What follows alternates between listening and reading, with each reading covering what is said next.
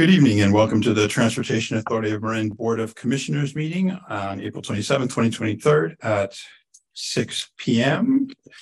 I would like to welcome everyone to this evening's meeting and ask our Executive Director to swear in two alternate commissioners. Hey, thank you very much, Chair Colbert. Welcome, everyone. So we do have two commissioners here who are alternates for whom this is their first meeting at TAM. So I'll be doing the oath of office. I'm sure you have done this before, so just please repeat after me. This is for Commissioners Blash and Commissioner Kelman. So I state your name. You need to turn on your microphone, please. I, Lisa Blash. Okay. There you go. It's on. Okay. I, Janelle Kelman. Okay, thank you. Do solemnly swear or affirm. Do solemnly swear or affirm that I will support and defend that I will support and defend the Constitution of the United States, Constitution of the United States, and the Constitution of the State of California Constitution of the State of California against all enemies, foreign and domestic, that I will bear true faith and allegiance that I will bear true faith and allegiance to the Constitution of the United States Constitution of the United States and the Constitution of the State of California, Constitution of the State of California, that I take this obligation freely, without any mental reservation or purpose of evasion, that I will well and faithfully discharge the the duties upon which which I am about to enter. Thank you.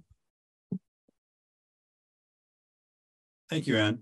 Prior to the roll call, I would like to make it clear for the record, and it should be reflected in the minutes, that this meeting is being conducted pursuant to California Government Code Section 54953, and that Commissioner Ravazio is participating remotely from Colorado. In accordance with the Ralph M. Brown Act, Commissioner Ravazio's teleconference location has been identified in the notice and agenda for this meeting. I also have another brief update that we will be taking up item 7 before item 6 tonight. Item 7 should go quickly.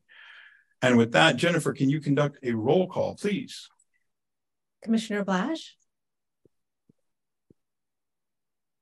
Commissioner Carmel? Absent. Commissioner Carroll? Here. Commissioner Collin? Absent. Commissioner Farrar? Here. Commissioner Fredericks? Here. Commissioner Kelman? Here. Commissioner Kennitzer? Here. Commissioner Kuhl? Absent. Commissioner Moulton-Peters? Absent. Commissioner Ravazio?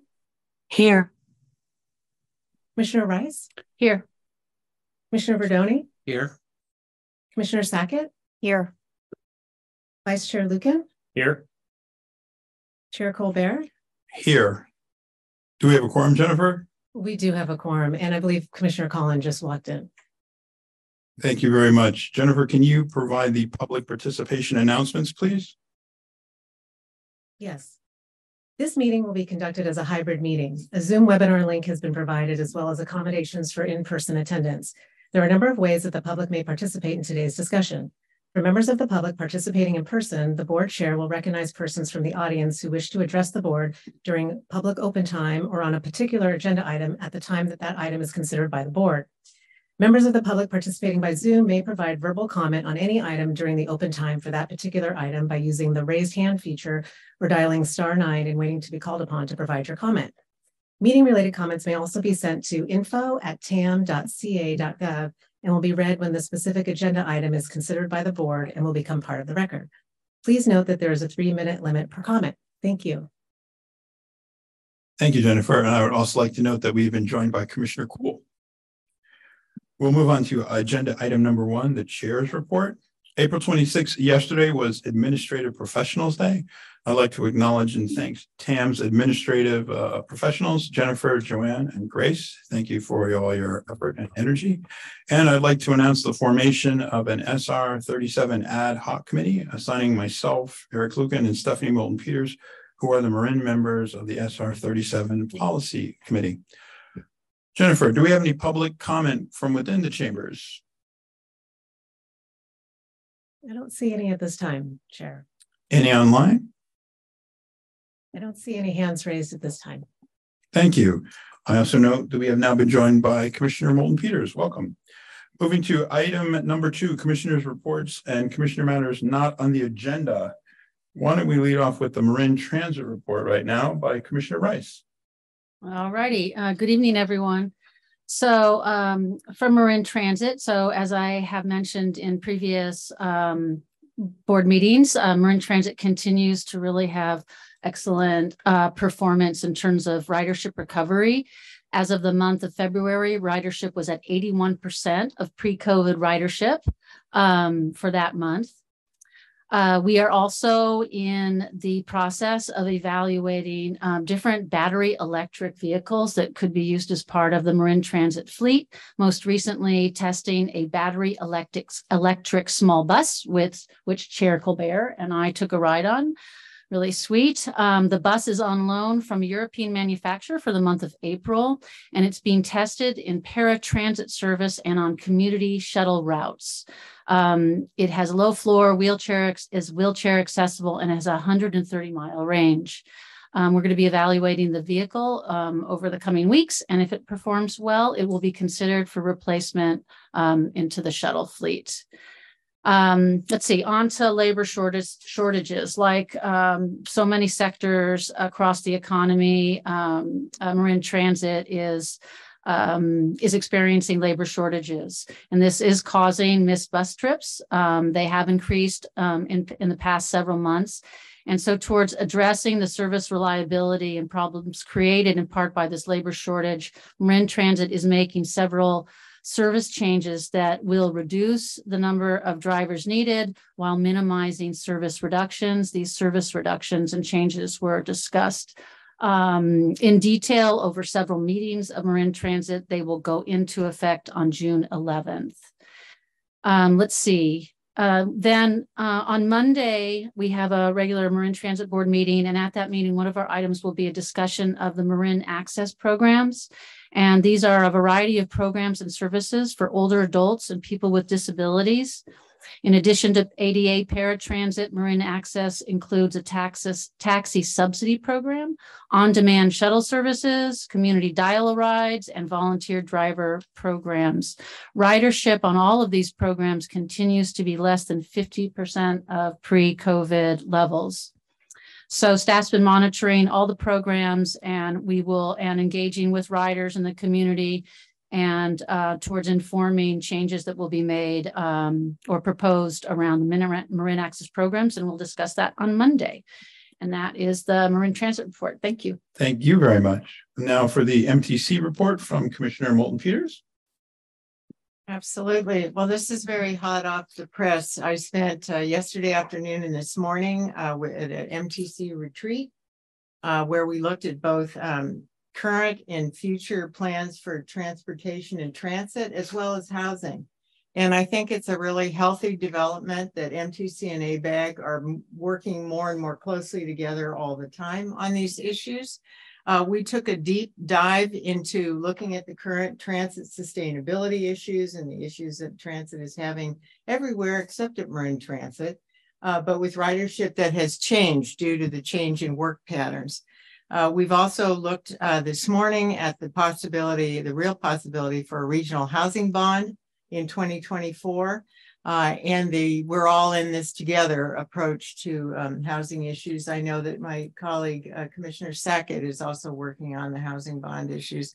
So it's great to see the kind of cohesive and integrated planning continue to form at this joint agency. And then it's also very real that there are lots of transportation dollars coming down the road that we need to be able to plan and manage all the projects. So we discussed that this morning as well. So very full plate, gave direction to staff to keep going on all fronts and stay tuned. So Thank you very much. We'll now turn to the SMART report from Commissioner Lucan. Thank you, Chair. 3 updates from the SMART Board of Directors. Number one is ridership return continues to be strong. There's a bit of a friendly competition between SMART and Marin Transit for that number one spot, currently held by Marin Transit on ridership return. This past month, SMART was number 3 across all the Bay Area transit agencies. But this past week had the strongest weekly ridership since the pandemic. And this past weekend had the strongest weekend ridership ever since the start of the service, mostly driven by the Butter and Eggs parade in Petaluma.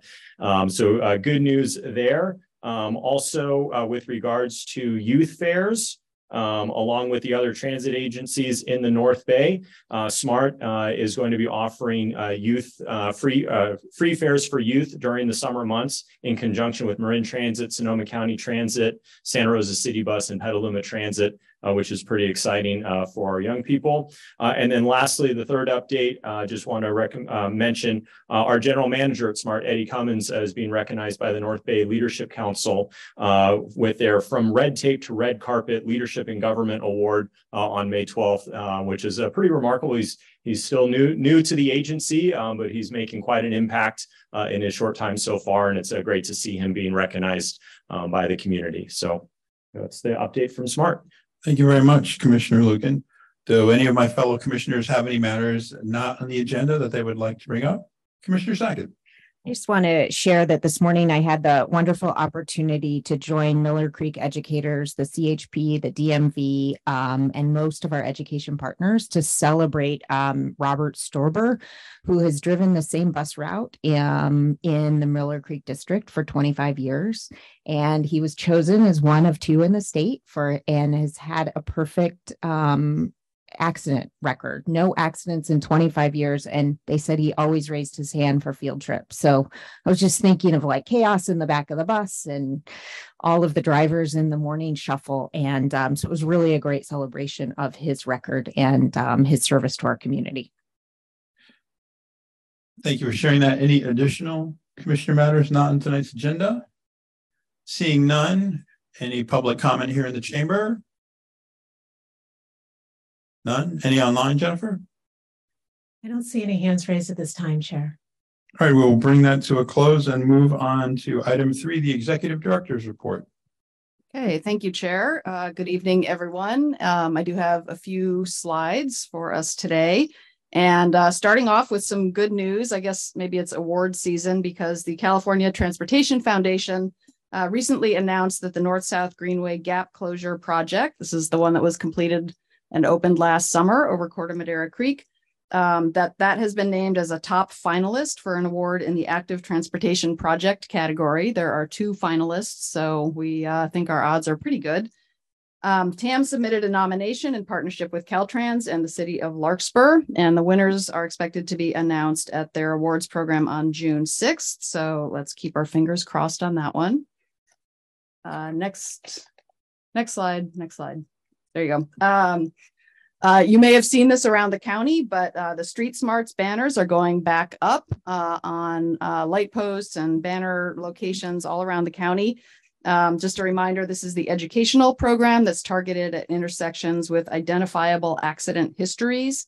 So along with this data-driven approach, as you recall, the program messaging was revamped for this school year. These are the same banners that went up in the fall, and here they are again in the spring. They'll be up until the end of May. And for anyone who wants a yard sign, those are also available, and you can get those by contacting the Public Works Department at the local jurisdiction, and the actual contacts are listed on the TAM website. Next slide. You may recall, I think it was last summer, we brought to the board an update on the interchange study that is included in the sales tax measure, and we are now moving into a more detailed planning phase for the 3 interchanges that were selected to be advanced under the study. Those are the Tiburon Boulevard East Blythedale Avenue interchange. This is all interchanges on US 101. The Freitas Parkway Civic Center Drive interchange and Alameda Del Prado Nave Drive interchange. And we'll be doing more of an update on this at our Bicycle and Pedestrian Advisory Committee meeting, which is scheduled for May 16th.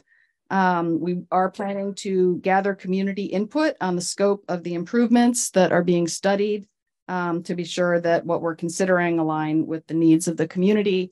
And if anyone is interested in more information, there's actually a report for each of the interchanges that was studied that's available on the project website, which is in the written executive director's report and available by linking from the TAM website. Next slide. Regarding the Safe Routes to Schools program, which is one of TAM's biggest ongoing programs, we recently released a request for proposals due to the impending expiration of our current contract. We'll be seeking qualified consultants for managing and implementing the program in Marin County. The scope is detailed in the RFP that is on our website, and proposals are due on May 18th by 3 p.m. with more details available online. Next slide.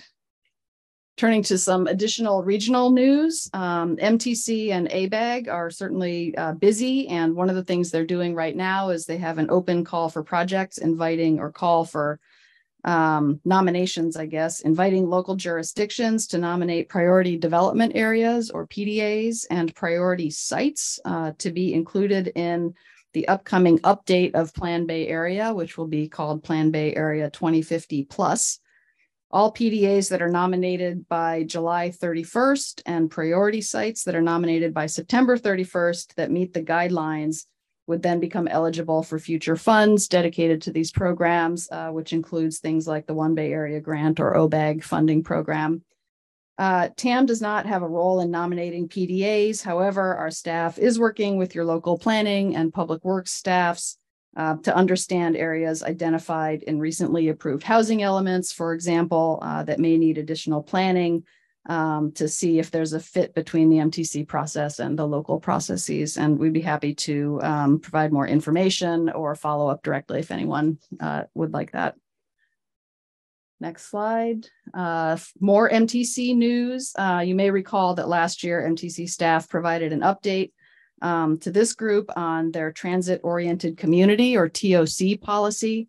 And they have been updating the guidelines for compliance with that policy. The draft guidelines now provide more information detailing some of the requirements for these TOC areas. And those are generally areas that are located within a half mile of rail or ferry stations in the county or throughout the region.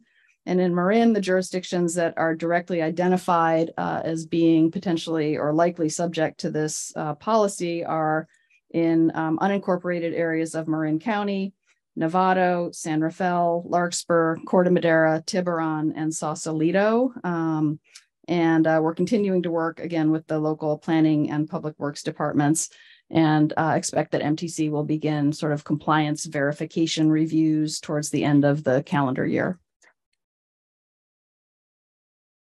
On the funding side, PG&E has recently released an EV fleet rebate for the purchase of used electric vehicles for fleets. The rebate is for pre-owned vehicles, and they must be battery electric or plug-in hybrid. They can either be purchased or leased, so there are some kind of new terms involved here. And the rebate amounts range from $1,000 to $4,000 per vehicle. Applications and information are available on PG&E's website. Next slide. In funding news from our friends at the federal government, the IIJA continues to roll out programs, and the USDOT recently released a notice of funding opportunity for the Charging and Fueling Infrastructure Grant Program, the CFI program. This program has $700 million available for alternative fueling and electric vehicle charging across the country. It's divided into two programs, a corridor program and a community program with $350 million available for each. Since last fall, TAM has been working with some of our partner agencies and community partners on developing a project scope and an application for the grant program. Our understanding is that the County of Marin has agreed to be the lead applicant for this application. So thank you to county staff and leaders for that. TAM will continue to work with the county and with other partners, including Cool the Earth and some of the local jurisdictions. The application is due May 31st, so a little bit of time, but not too much. The Caltrans report that we provide monthly is included in the written EDR, and continue to note that Caltrans public affairs staff sends out advisories. They're still catching up on a lot of repair and paving work. So please do let us know if you'd like to be sent up for those notices. And then last but definitely not least, here's this month's list of community events and meetings that staff is participating in, and take particular note of bike-related events coming up in May. That concludes my report, and I'd be happy to answer any questions. Any questions for Ann? All right, seeing none. Any public comment here in the room? None online? No hands raised at this time, Chair. Thank you, Jennifer. Move on to item 4, open time for public comment. Open time for public expression is up to 3 minutes per speaker on items not on the agenda that are within the subject matter of our agency's jurisdiction. While members of the public are welcome to address the board, under the Brown Act, board members may not deliberate or take action on items not on the agenda, and generally may only listen. Jennifer, public comment in the chamber? Online? No hands raised at this time. Thank you so much. We'll close out and move on to item 5, the consent calendar. Do any of my commissioners have any changes they'd like to make on the consent calendar? Seeing none, public comment in the chamber, out of the chamber, Jennifer? No public comment at this time. Thank you. May I have a motion from one of my commissioners to move consent? I'll move consent. Second. A first by Commissioner Moulton Peters, a second by Commissioner Rice. Commissioner Blash? Yes. Commissioner Carroll? Yes. Commissioner Collin? Aye. Commissioner Farrar? Aye. Commissioner Fredericks? Yes. Commissioner Kelman? Yes. Commissioner Chemnitzer? Yes. Yes. Commissioner Cool, yes, okay. Commissioner Moulton Peters? Yes. Commissioner Ravazio? Yes. Commissioner Rice? Yes. Commissioner Rodoni? Yes. Commissioner Sackett? Yes. Vice Chair Lucan? Yes. Chair Colbert? Yes, that motion, that moves unanimously. And as I stated at the beginning of the meeting, we're going to take up item 7 before item 6. Item 7 is approval of the team selection and contract award for the sea level rise adaptation planning for Marin County's transportation system. This item, I believe, should go fairly quickly.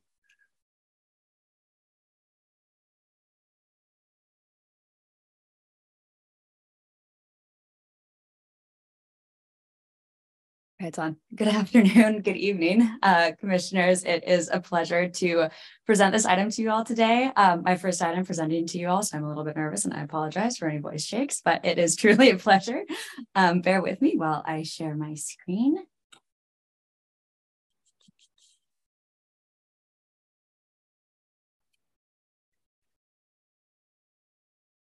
Awesome. Okay, great. Again, good evening. I am pleased to present to you all today the Sea Level Rise Adaptation Planning for Marin County's Transportation System Contract Award. Wanted to start off this presentation just giving a little bit of background about TAM's Sea Level Rise program. So TAM's Sea Level Rise program is funded through Measure AA's Category 2.3. It includes a set aside for transportation related to sea level rise projects to supporting, protecting and adapting Marin's roadways and related infrastructure to the impacts of sea level rise and flooding. It can be used for seed money, for solutions, matching grants, and leverage of private investments. There are currently efforts for sea level rise and flooding underway in Marin, as I'm sure a lot of you are aware, as you participate on a lot of these committees and groups.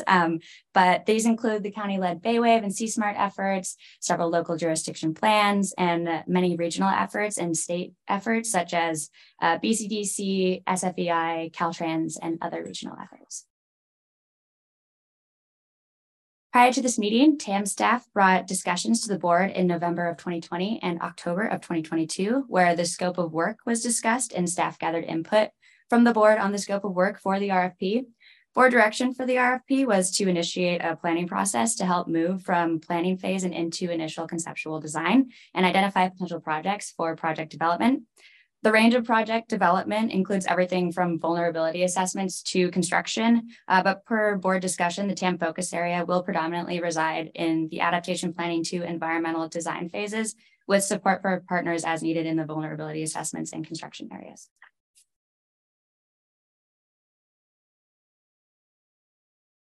With the input from the board, TAM developed an RFP to solicit a team of adaptation planners, engineers, and watershed experts to consult TAM on the advancement of adaptation planning efforts, including concept development and implementation planning. The RFP was reviewed by TAM staff, county staff, and city staff prior to release on January 31st, with the goals of building off of previous efforts and creating an implementation plan to support Marin County's transportation system. A little refresh on the scope of work as reviewed by the board at the October 2022 board meeting. The scope of work includes the 8 tasks listed here. So the consultant team will help facilitate agency coordination, including the development of a technical advisory group to help guide the plan.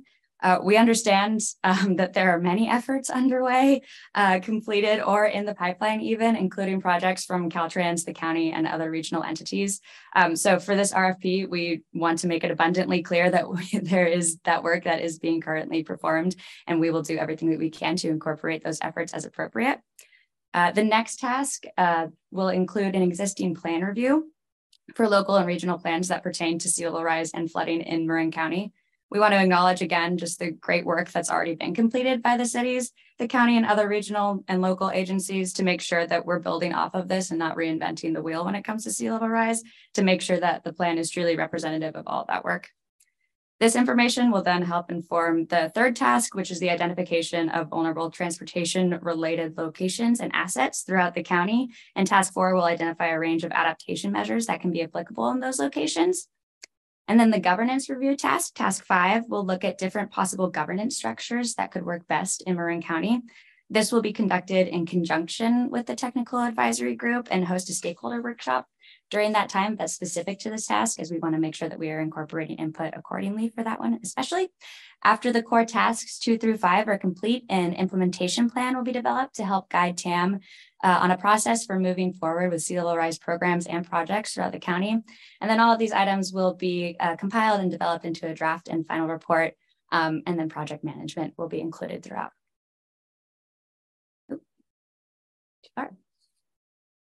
So after the RFP and the scope of work were finalized, TAM released the RFP on January 31st and closed the RFP for submissions on March 7th. By the deadline, TAM received 6 proposals from Arcadis, Arup, HGR, Rincon, Schaff and Wheeler, and TY-Lin.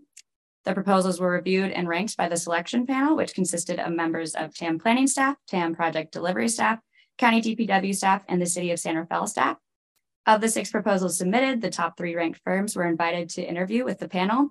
After 2 days of interviews, the selection panel deliberated and provided final rankings, where it was then determined that Arup was the top ranked firm. The final step in this process is the review and approval by you all today for a contract with Arup in an amount not to exceed $550,000. A little bit about Arup. Arup responded to the RFP as the lead consultant on the project with WRT and Pathways Institute. Arup brings international level of experience with local knowledge to the project. I'm joined here today with project manager Jack Hogan, who is also Marin County local, San Rafael, I believe. Yes, yep. Awesome. So with that, WRT and Pathways also bring a local understanding to the project. And will assist in the identification of vulnerable locations and the development of adaptation measures, those 2 tasks specifically. You can see an image of the Bothine Marsh restoration project that WRT is actually working on currently with the county. It's pictured here. Throughout the process, we are expecting, again, close coordination with local jurisdictions and transit operators through the technical advisory group and the stakeholder working groups over the anticipated 18-month timeline of the plan. For next steps for this process, the board approval today to finalize the contract process in the hopes of kicking off the process in this fiscal year. We will be bringing the board updates at key milestones throughout the process and look forward to hearing from you all about throughout the plan development on the future of adaptation planning for sea level rise for Marin County's transportation system. But I do just want to restate that the coordination is going to be huge in this planning process, and wanted to especially thank a lot of you all who have already built such a solid foundation for sea level rise planning in Marin County so that we're not starting from nothing, that we have something to build off of, but want to also thank you in advance for all the time and effort and support that will be contributed throughout the life of this plan. So we're very excited to get moving on this, and I am happy to take any questions. Thank you for the report. Any commissioner questions? Commissioner Moulton-Peters. Yes, I'm gonna guess that Commissioner Rice is gonna ask a similar question, but just to start, so we do have Bay Wave and other efforts going on. So is this transportation focused or is this everything focused? I just want to understand a little more the intersection between the efforts. Yeah, absolutely. This is predominantly transportation focused. As we move through the process and the identification of vulnerable assets and transportation assets, we think it will be important to make sure that we're identifying other assets that are close to that, because water has this amazing ability to move around transportation. So we look forward to actually seeing what else can be incorporated in the transportation projects. But we will also be doing that all in conjunction with Baywave and C-Smart and be incorporating those committees as well. But it is largely related to transportation.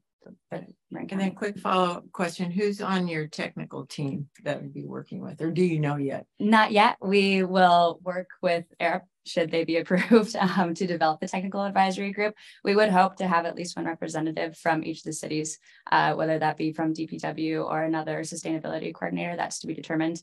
But yeah, we will iron that out in the coming weeks. Thank you. Thank you. Commissioner Rice. Yeah, thank you. And thank you, Michaela. And I appreciate you calling out that there's a lot of other work going on in this area. So I guess my question is, and you mentioned the Caltrans study that we just heard about at our Bay Wave meeting the other day. And I'm curious as to how you all and the project team envision this work coordinating, complementing, actually communicating with the Caltrans work. And of course, that requires a two-way motion. But what would our intention be? I'm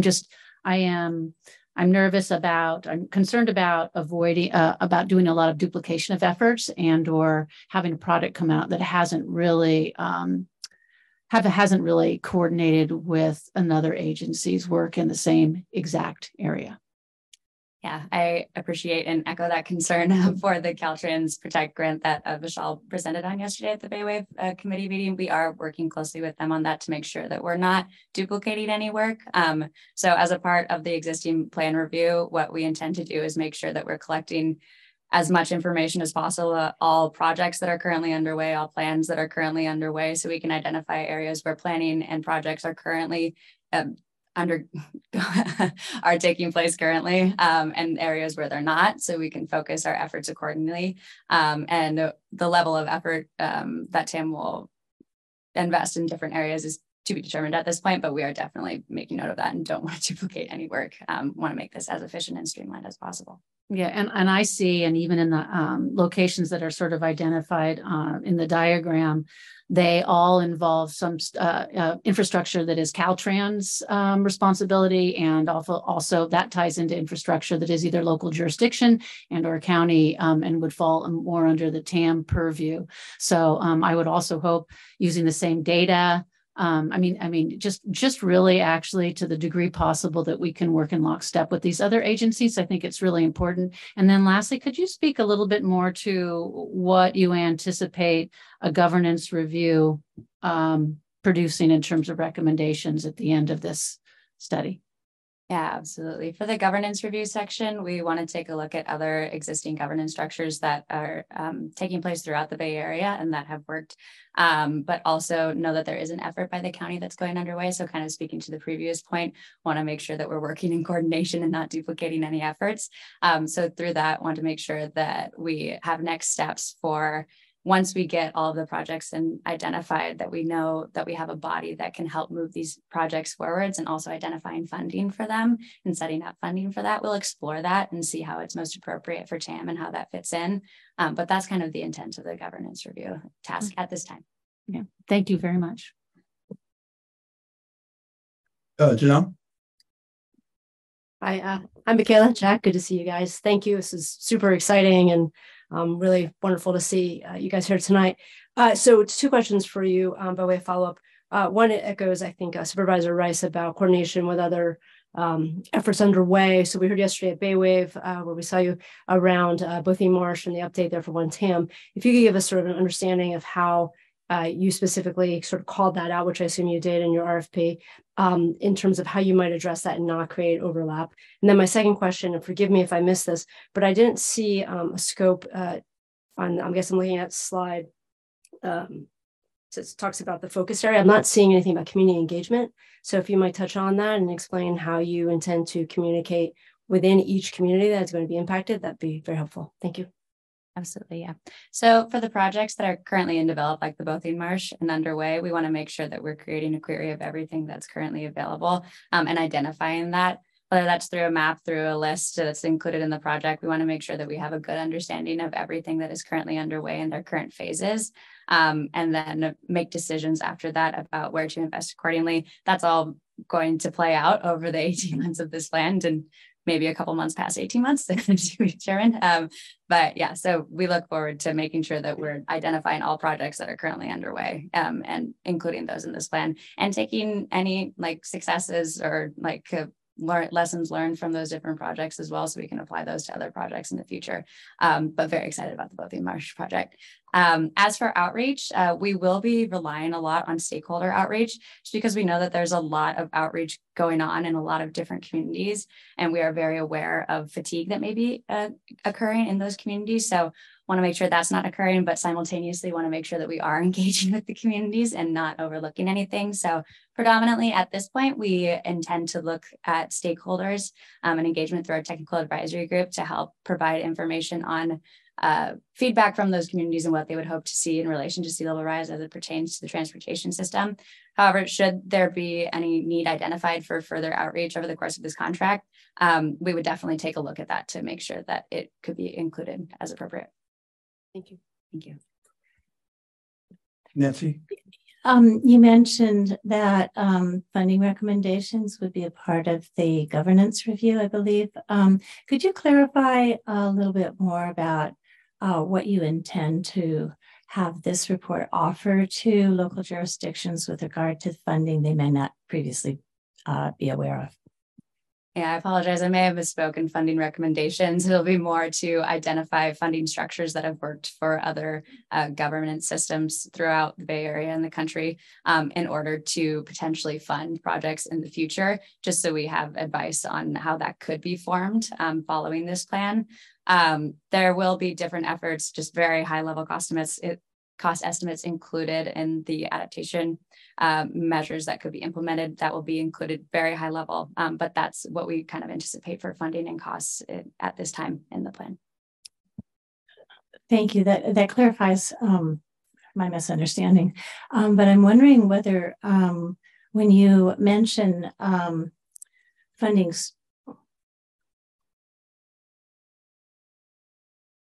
sorry. When you mention funding structures, that could be actually very helpful to our jurisdictions. And I'm wondering whether you're talking about identifying relationships between various agencies, state and federal, public, private. What exactly you mean by the structures? We co-hosted a very interesting symposium about 5 years ago with some academic and political figures from Montpellier about comparing precisely that in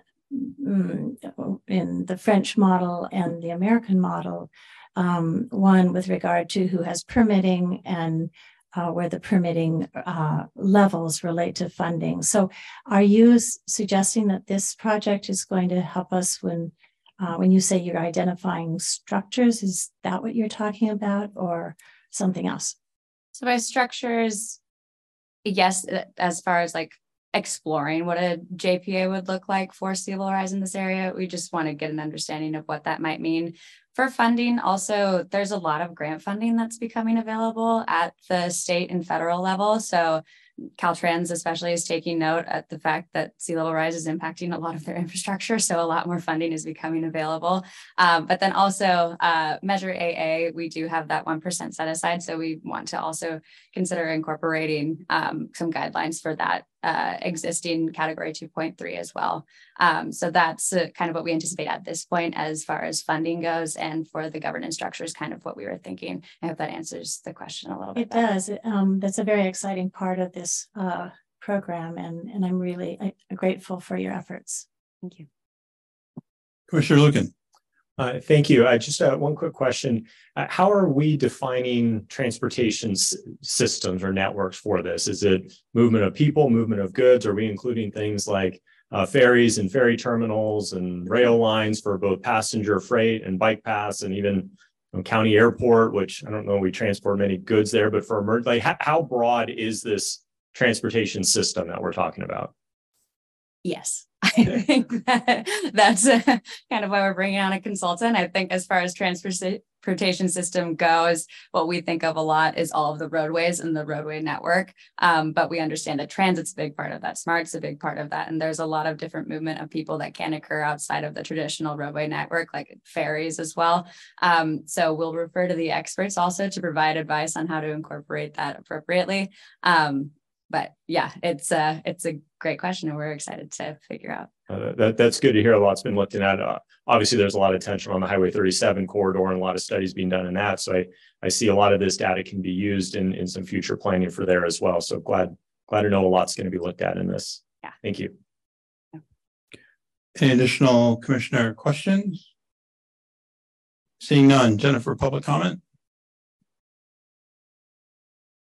I don't see any hands raised at this time, Chair. Online? No. Thank you. Any commissioner comments, or would anyone care to make a motion? I'll move it. Second. First by Fredericks, second by Sackett. Jennifer, the roll. Commissioner Blash? Yes. Commissioner Carroll? Yes. Commissioner Collin? Aye. Commissioner Farag? Aye. Commissioner Fredericks? Yes. Commissioner Kelman? Yes. Commissioner Chemnitzer? Yes. Commissioner Cool? Yes. Commissioner Milton Peters? Yes. Commissioner Ravazio? Yes. Commissioner Rice? Yes. Commissioner Verdoni? Yes. Commissioner Sackett? Yes. Vice Chair Lucan? Yes. Chair Colbert? Yes. We'll now move on to our final item of the evening, review of the recommended crossing guard location selection. Before we move on to the staff report, I'm just going to make a few opening remarks and then turn it over to Executive Director Richmond. All the commissioners, Executive Director Ann Richmond and her entire staff recognize the importance of TAM's crossing guard program. We individually and collectively recognize the importance to each parent and our entire community, the importance of ensuring safe passage of our youngest students to and from school. There are a number of factors why a particular site may fall in the ranks and not require a crossing guard. Some of those factors include improvements at a particular site. Some of the improvements may include removal of a pedestrian island, reconfiguring intersections, separating bicycles from turning traffic, and relocating crosswalks and reconfiguring signals. Please keep in mind as we have this discussion that the improvements to InSight benefit the entire community and not just our students on their way back and forth to school. This program began in 2007 with 54 funded sites from a list of 70 potential locations. As of today, we now reach a base of 96. This is the amount laid out in our expenditure plan, and the number of requested sites has increased to 150. We realize this is a hard and difficult process. We are extremely fortunate to have a local voted funder approved funding that enable us to fund and maintain 96 crossing guards. This year we have 97 due to a tie. In order to be responsible to our voters, our finances, and the longevity of the program, there needs to be a cutoff point, unfortunately. If we kick the can down the road, we will end up having to make more cuts and the same heartache down the line. With that, I'll turn it over to Executive Director Richmond. Okay, thank you very much, Chair. So I'll just be quick and then I'll turn it over to our staff. But I did want to say a couple things. So this is one of TAM's largest programs, maybe even the largest on an ongoing basis. But even with that, the resources are not unlimited. And so every few years, we go through a process to evaluate which locations we can provide a guard for. As you said, we know this is a hard process, but at the same time, we have to have a way to make recommendations and decisions. In this cycle, we analyzed 161 sites in a data-driven methodology that we'll walk you through in the presentation. The data really does identify the ranking based on multiple safety and traffic criteria. And we end up with a list that shows the sites in an order that are most in need of a crossing guard. We have two primary concerns as an agency when we do the site list. The first has to do with liability. The list is really our defensible methodology and determination of the crossing guard locations. And if we deviate from the list, we are taking on a huge liability potentially. The second has to do with funding. And as you mentioned, the expenditure plan for the sales tax does identify a base of 96. So when we go beyond that level, we do have the potential to jeopardize being able to stay at that level throughout the life of the expenditure plan. I also wanted to note that the community partnerships that we have for this program are really important. We know that in the past, some jurisdictions or school districts have been able to use local funding for the locations that they're concerned about that are beyond the capacity of the TAM program. And we always appreciate being able to sort of work with the local community on situations like that. I would also really like to thank all the staffs, both at TAM, the local jurisdictions and the schools, as well as all the community members and the board members for their dedication to making the program work now and into the future. And with that, I'd like to introduce Dan Cherrier, who will walk through the program's history, the evaluation process, and the recommendations. And Dan is also joined by TAM's outreach coordinator, Molly Graham. I do want to note that we have a slightly updated PowerPoint from what was sent out just to provide some additional background information, and that we received a number of public comments that were sent to the board and have been posted on our website. So with that, I'll turn it over to you. Thanks.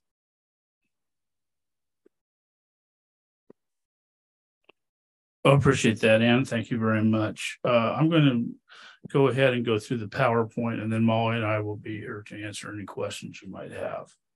So with that, I believe PowerPoint is up. And let's go from the beginning. Oops. Okay, so this is, we're going to talk a little bit about the history of the program. As you know, schools provided their own crossing guards prior to the Measure A sales tax that was passed by the voters in 2004. TAM was approached during the formation of TAM to take over the program on a countywide basis. One of the primary reasons for that was that the schools were concerned about the liability of the program. So we've worked to have a defendable process that we've carefully vetted through our general counsel to reduce that liability. The program has grown over time. You can see the numbers here. Some of the big changes were in 2010, we added Measure B, that's the vehicle registration fee. That added another 12 guards at the time. It adds a little less now because of inflation and the amount remaining the same. That increased to 75 guards. And then with the support of the voters, 2018 and the passage of Measure AA, we were able to increase that to 96. That number is actually in the expenditure plan. That's the number we think we're going to be able to maintain for the life of the program for the next 25 years. So unfortunately, not unfortunately, but because of the success of the program, we've gotten additional requests, and we started, and it's grown to twice the number of requests we had now. We're up to 161.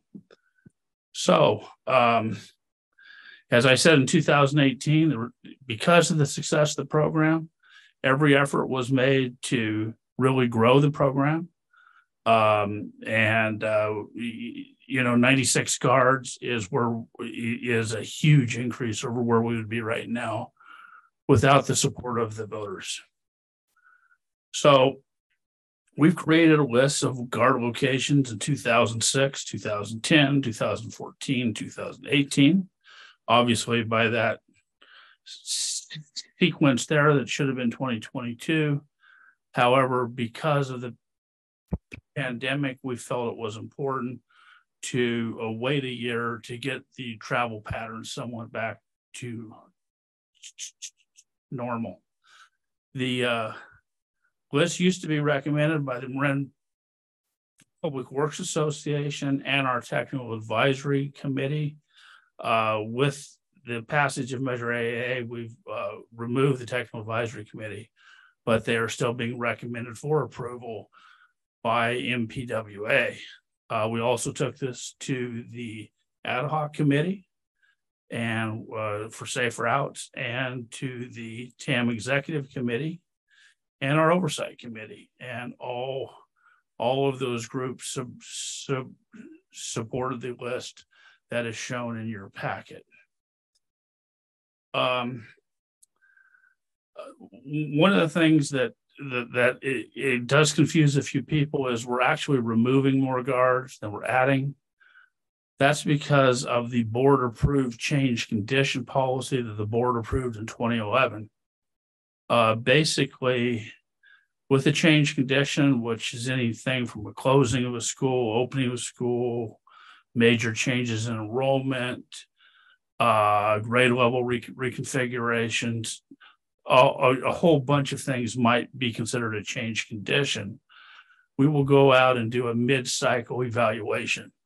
And should the score with that mid-cycle evaluation be at or above the current funding line, then we will go ahead and add that guard for the remainder of the time until the next recertification cycle.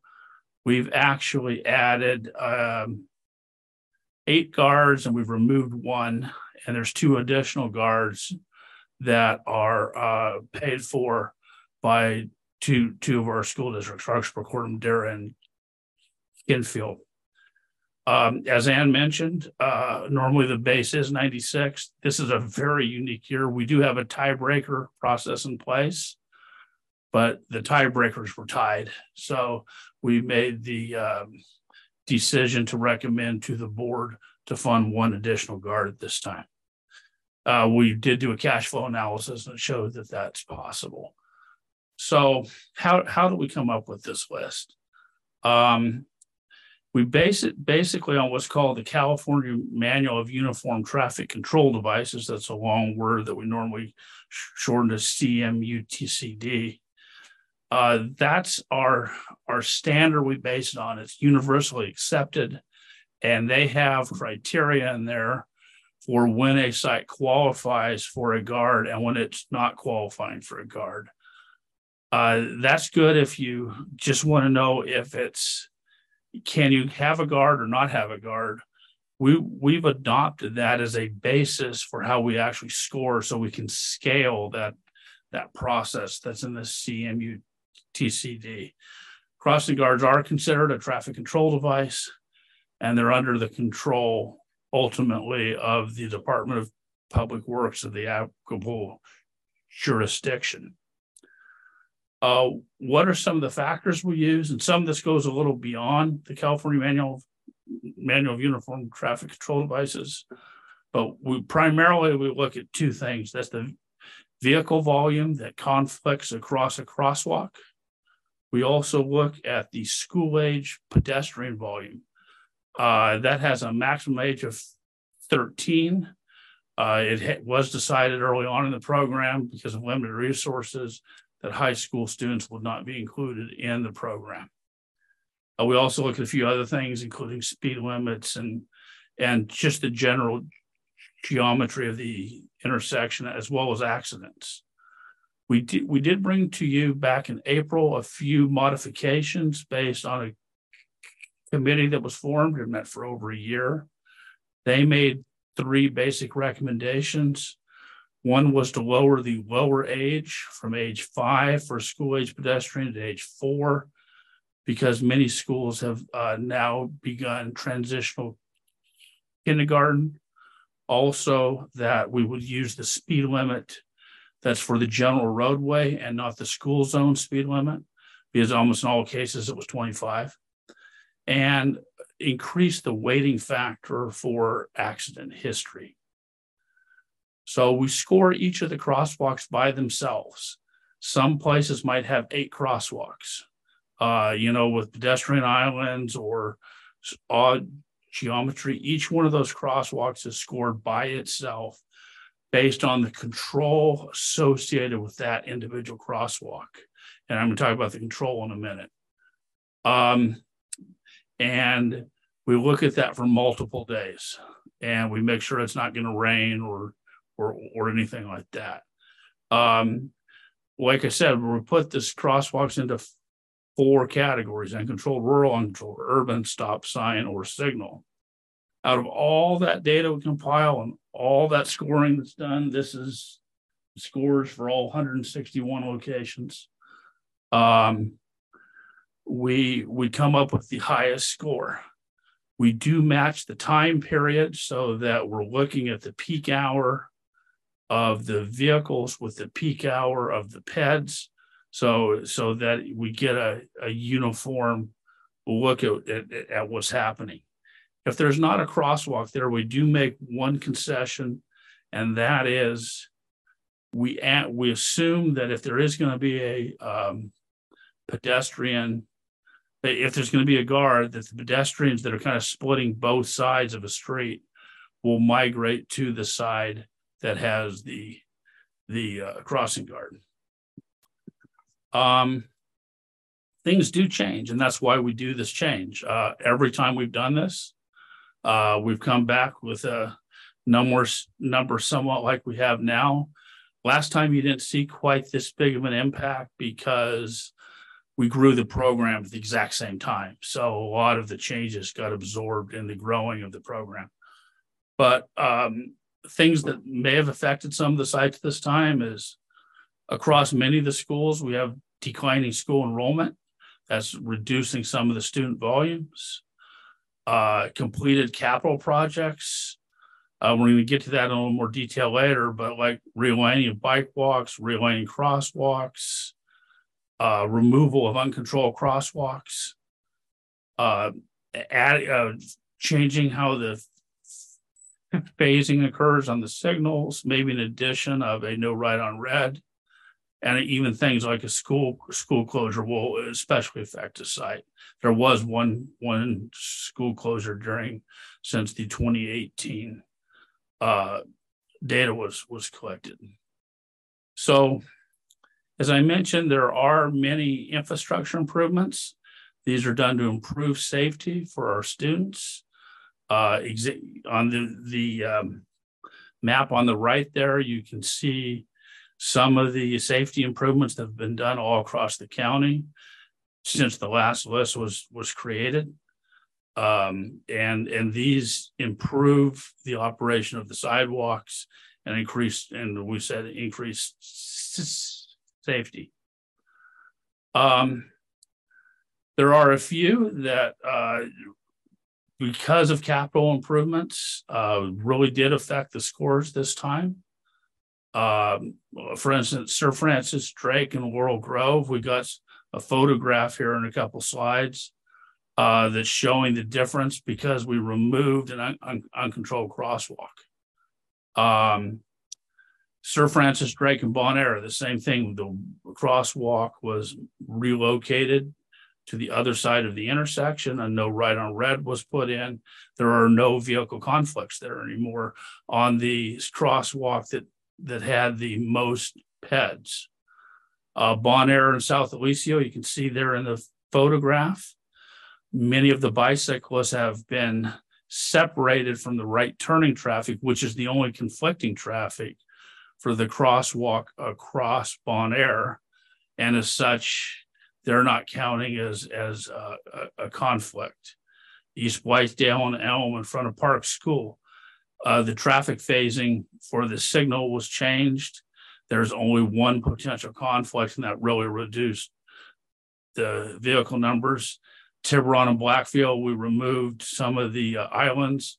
Same at Marinwood and Miller Creek. Even though that did remain above the cut score, its score moved way down. So I do want to show on the bottom here, I was mentioning Laurel Grove and Sir Francis Drake. You can see the old uncontrolled crosswalk in the left picture in the near foreground. You can see that was an uncontrolled crosswalk, and it got scored with the criteria for an uncontrolled urban crosswalk. That's much easier to qualify for than like the crosswalk in the left picture that goes across Drake. That one never did, it has qualified. But now it's much more safe. You've removed an uncontrolled crosswalk, and you have the potential number of conflicts, because before, rights on red and rights on green both flowed across that crosswalk without any control. Now the only potential of any kind of movement to the people crossing Sir Francis Drake is the rights on green from Laurel Grove making a right onto westbound Sir Francis Drake. And the number of vehicles in the peak hour was only a handful. So that is one of the examples of things that change with capital improvements. But don't forget, the capital improvements are improving the safety of the crossing to make there be less need for a crossing guard. So, you know, we did this by shooting video. And then we put out an RFP that the board approved last summer for taking video. We did it in multiple camera angles so we could really make sure that we could see the age of the students. We then hired a firm that with its own quality assurance in place, plus TAM did spot checks to review the video to count the PEDs, and a lot of effort was made to make sure they were getting those ages just right. Since the list got created, we've met with the superintendents, met with key school staff members, met with Public Works. We're beginning to meet with the Safe Routes school task forces. Should you decide to approve this list tonight, we'll be then beginning an outreach process where we'll be communicating directly with the affected schools, try to get the information and newsletters to the affected students, and we'll be doing some sort of manual process where in the past, we just handed out leaflets, but we may just post those leaflets this time. The other recommendation we're making is to get back on track and do the next evaluation in 3 years instead of 4, because there still may be some lingering effects of COVID. Perhaps the travel patterns still aren't back to their normal self. Some schools have told us that some of the students went on homeschooling and they may not have come back yet. So things may change. So we've talked about this a little bit, but I do want to point out that we looked very closely to make sure that as inflation's been happening, can we still maintain 96 guards? And in this case, 97 guards for just the next 3 years, and then we'll go back to 96. And the answer is yes. We've checked with the two school districts that are paying for guards right now. They plan to still pay for one additional guard. And I want to reiterate what was said earlier. If we increase past 96, it's kind of a net sum game. There's only so much money in the measure to pay for guards unless we find additional funding. Then eventually we're going to have to cut down the number. And the voters did approve an expenditure plan that had 96 in it. So I'm sorry. Hang on just a minute. We have approval of the list as it's shown, and then that you approve going down to rank 97 on that list, and that the next cycle happen for the 26-27 school year. When we put this out there and we start notifying the school districts in the newsletter, we've created a email. Not all the parents, even though as much outreach as we tried to do, may not hear this until we actually do the school level notification. So this will give them a chance to ask any questions they might have. So I'm here to answer any questions about the process, and Molly's here to answer questions about the outreach or anything else. So with that, I'm going to stop sharing the screen and see if anybody might have any questions. Yeah, thank you, Dan. I'm sure there's going to be a lot of commissioner questions. So I actually would like to sort of take questions first about the methodology, if we have questions, and then go to questions about particular sites. I think that may sort of help guide the conversation and focus it as we move on. So any questions first at all about the methodology from my fellow commissioners? Commissioner Rodoni. Yeah, Dan, thank you. Thank you for the report. And I totally understand the selection process and how we've essentially approved that, and you work with DPW and that lens. Do I understand it correctly that it sort of breaks out to about $20,000 a crossing guard? Is that correct? I heard that somewhere recently. This time around, we do happen to have an RFP on the street for crossing guards, and it will be getting some information very soon to know what our costs are going ahead. But we've done a pretty good job of estimating in the past, and I expect next year will be in the range of $20,000 to $20,600, somewhere in that range. And then I got about the criteria, and I'm to blame for this too. I'm really surprised that we don't have some sort of equity lens when we take a look at this. And I totally get that if you're talking to DPW and engineers, they might not have that look, but with so much emphasis by this agency on equity, I just wonder in 26, 27, if we might want to look at that. We did discuss that in the committee that was formed. A couple of people brought that up. It was MCOE.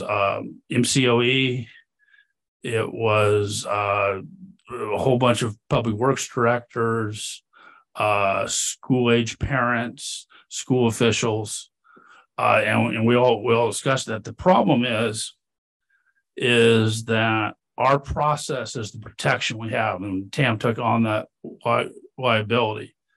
And the moment you start putting equity into it, you're not basing it on a data-driven system. You're arbitrarily putting guards at locations that are based on where some other factors are going into to place the guard, rather than pure hardline data of usage. And our general counsel has told us that our only protection is to rigidly adhere to our process that we've generated. If we were to do something like that, I think we should really look at increasing our liability coverage. So, Commissioner Rice. Yeah. Thank you, Dan. Thank you so much, and Molly too. And I know this is a arduous and painful exercise, and totally get it. It's these two programs. Actually, I'm going to talk about both the crossing guard program and the safe routes program. They actually were primary drivers back when Measure A was first adopted. And their genesis before they became a part of TAM was always about how do we make things feel and be safer so that kids will bike and walk to school versus getting into single occupancy cars. And they've been hugely successful. And then I think we all know how, we're all concerned about students getting to and from school and frankly, everybody using the infrastructure. What I wanted to ask you about was, and this came up in our discussion in XCOM, was about the evaluation and the assessment methodology. And we talked a little bit about potentially modifying that going forward. So you're not necessarily spreading out counts in various areas of the county over several months. And so if you could speak a little bit to that. And then also I want to ask, so as I recall, we actually went out 4 years this last cycle, right? And instead of doing a 3-year evaluation. Actually, this time was 5 years. 5 years. Okay. And normally it's 4. Okay. And then and that was because of COVID and some other things. And then you're recommending that we get back on track by getting to a 3-year cycle. And I'm going to suggest maybe we still aren't seeing today, or at least when the counts were done in the fall, potentially what was normal behavior in terms of, and numbers in terms of students going back and forth. But could you talk about the assessment and the conversation that we had at XCOM in terms of its strengths and weaknesses and what might be changed going forward? Sure. As you know, I believe we came to you in July with the contract for the video firm, which is kind of the controlling factor in this whole process. The accounting firm that we hired was ready to get going for day one, but without any video, there's nothing for them to count. All the vehicle data is done with a proprietary system from the video firm. It's run through computers, and we've done spot checks on it, and it is perfect. So we don't manually count the vehicles, but we do manually count all the pads. Someone has to sit there and watch the tape with multiple angles, so it takes a while. But as far as the video collection goes, we got the firm going right after the meeting in July, and they were on board, but it did take longer than they anticipated to get all the necessary encroachment permits from all the towns and jurisdictions. It took about 6 weeks for that, and they thought it would be a couple-week process. So we didn't get going till about the later part of September, or very, very last week in September.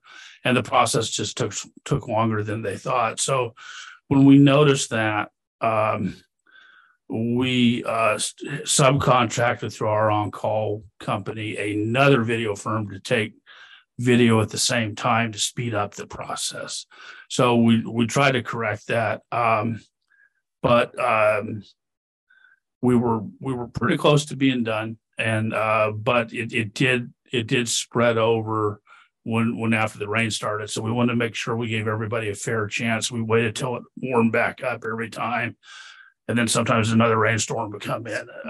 So it took a while, but we tried to make sure that everybody had a fair and even amount of time to do it. What we have decided, as you mentioned in the XCOM meeting, is going ahead, we're going to probably divide up that contract into 3, maybe 4 firms, and they each take only a quarter of the 161 sites. And because they only have so many cameras, and they shoot it for several days on one site, and they have to move that camera to another site. They have to download the video. It's just a card. And then they got to recharge the batteries, and it takes a little while. And there's just not enough. There's not a firm out there we've had some problems in the past too, more on the counting end of it. Then we took care of that this time than on the video shooting. But next time we're going to have more firms. And the point of that is to have all the counts take place within a more compressed time period. So Exactly. you really have more apples to apples. Exactly. Okay. And I raised this just because I have some concerns over some sites where the counts, and I understand most of this counting and video happened in the fall and even into November, and then some even in February. And it was a long, cold, wet winter. And I'm just, I am concerned that the numbers that you got, especially around peds and folks crossing, not so much the cars turning, maybe didn't reflect actually what has been happening on the ground. And of course, I've been hearing from school districts and parents about it, as I know you have too. But I just want to highlight that for the rest of the commission. And I do think that it's going to be important going forward that we make as level a playing field as possible when these counts are done. That's it for now. Thank you. Commissioner Farr? Yeah, thank you so much. I appreciate the presentation. One point of clarification for those 97s that we identified, does that include Kentfield and Bolinas schools that add an additional one or no? The school in Bolinas, the one in front, was actually below the cutoff line. So that guard is going away. Okay. Commissioner, are you referring to the cases where a school district is putting in their own funds to pay for it? Yeah. Oh, okay. Oh, okay. I'm sorry. I misunderstood. I just wanted to know if the 97 number, no, it does not include Kentfield and Bolinas, so they could go. So for example, Kentfield could include like Laurel Grove and Sir Francis Drake for that one allocated amount. Well, right? As of right now, included in the 97. As of right now, they're paying for a second guard at Wolf Grade and Sir Francis Drake. And as of right now, when we talk to the superintendent, that's the guard she wishes to continue with. Okay. The other one that's being paid for by Exbrook Madera is at Paradise and Sea Wolf. They've already told us they wish to continue that guard as well. Okay. And then when looking at the data, did you consider kids walking alone versus kids and parents and took that data? Because I would think the risk of, a fifth grader walking alone home and crossing multiple streets is a little more dangerous than if I was walking with my 5-year-old crossing the street. No, that's not considered. We look at the total number of school age pets. Okay. Commissioner Moulton Peters? Oh, apologies. Commissioner Crowe? Yeah, following up on the point that was just made, I already made my own notes about it. And as you know, I drive around the county quite a bit. And the thing I noticed in the Canal area, Marin City, and parts of Novato are exactly the point that was brought up. There's a number of elementary school students that are walking alone or walking with an older sibling, a middle school student usually, because the schools tend to be closed. So I'm wondering if you have video, if those couldn't be counted, because generally in our more affluent communities, the parents are working 9-to-5 jobs, so they are able to walk their kids to school. They may not be there in the afternoon, but it's just something I've noticed over the years, that might be something to look at as another score. The second thing that occurs to me, and maybe, this goes back 60 years for me, but I remember one of the big thrills about 8th grade in the all-boys Catholic school was getting out 10 minutes early from Sister Mary Winifred's class so that I could be a school crossing guard. And I'm wondering, is there some reason why we're not perhaps at the middle schools going back to that old system of 8th graders being crossing guards at the middle school locations, which would free up the paid guards for the elementary?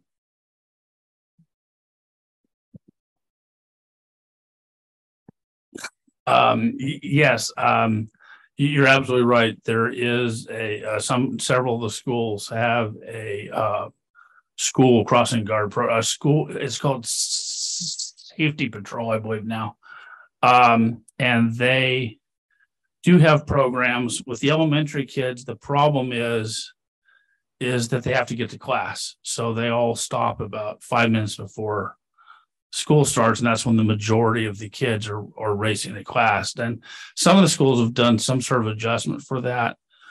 But I know, for instance, at Glenwood and Knight Drive, way out by Glenwood School in San Rafael, they notified us that they're stopping their school safety patrol just because it was too disruptive to the learning. And they were asking us to want to make sure that with the new evaluation coming, we're looking at that site. We actually were anyway, because it was on our list. But, we've been notified about that. So some schools are even cutting that back. Commissioner Moulton Peters? Yeah, thank you. I wanted to ask about the outreach that you're going to do. I thought that your before and after photos were very effective at explaining why or what capital improvements can do to ensure more safety, and that this might be very helpful to the school community to really understand the improvements that have been made that then make a crossing guard not needed. So are you intending to do something that might include this? Yeah, thank you. So, I'll take that one. So what we are going to be doing once a list is approved, we'll know the impacts, and we're planning on working with the school districts as well as the individual schools. So we identify where the new crossing guards will be, where the changes are overall. So if there is a change, and then talking about the overall process. I mean, this is complex. There is a lot. So we're going to just try to really simplify it, make it clear what the impacts are and why, in as simple a format as possible, ideally a very small one-page fact sheet, and go to each site that is impacted. Like Dan mentioned, that there will be a flyer there so that the kids can take it home and it can be well distributed. And all the districts that we've talked to have also said that they, have great communication channels and can help with that.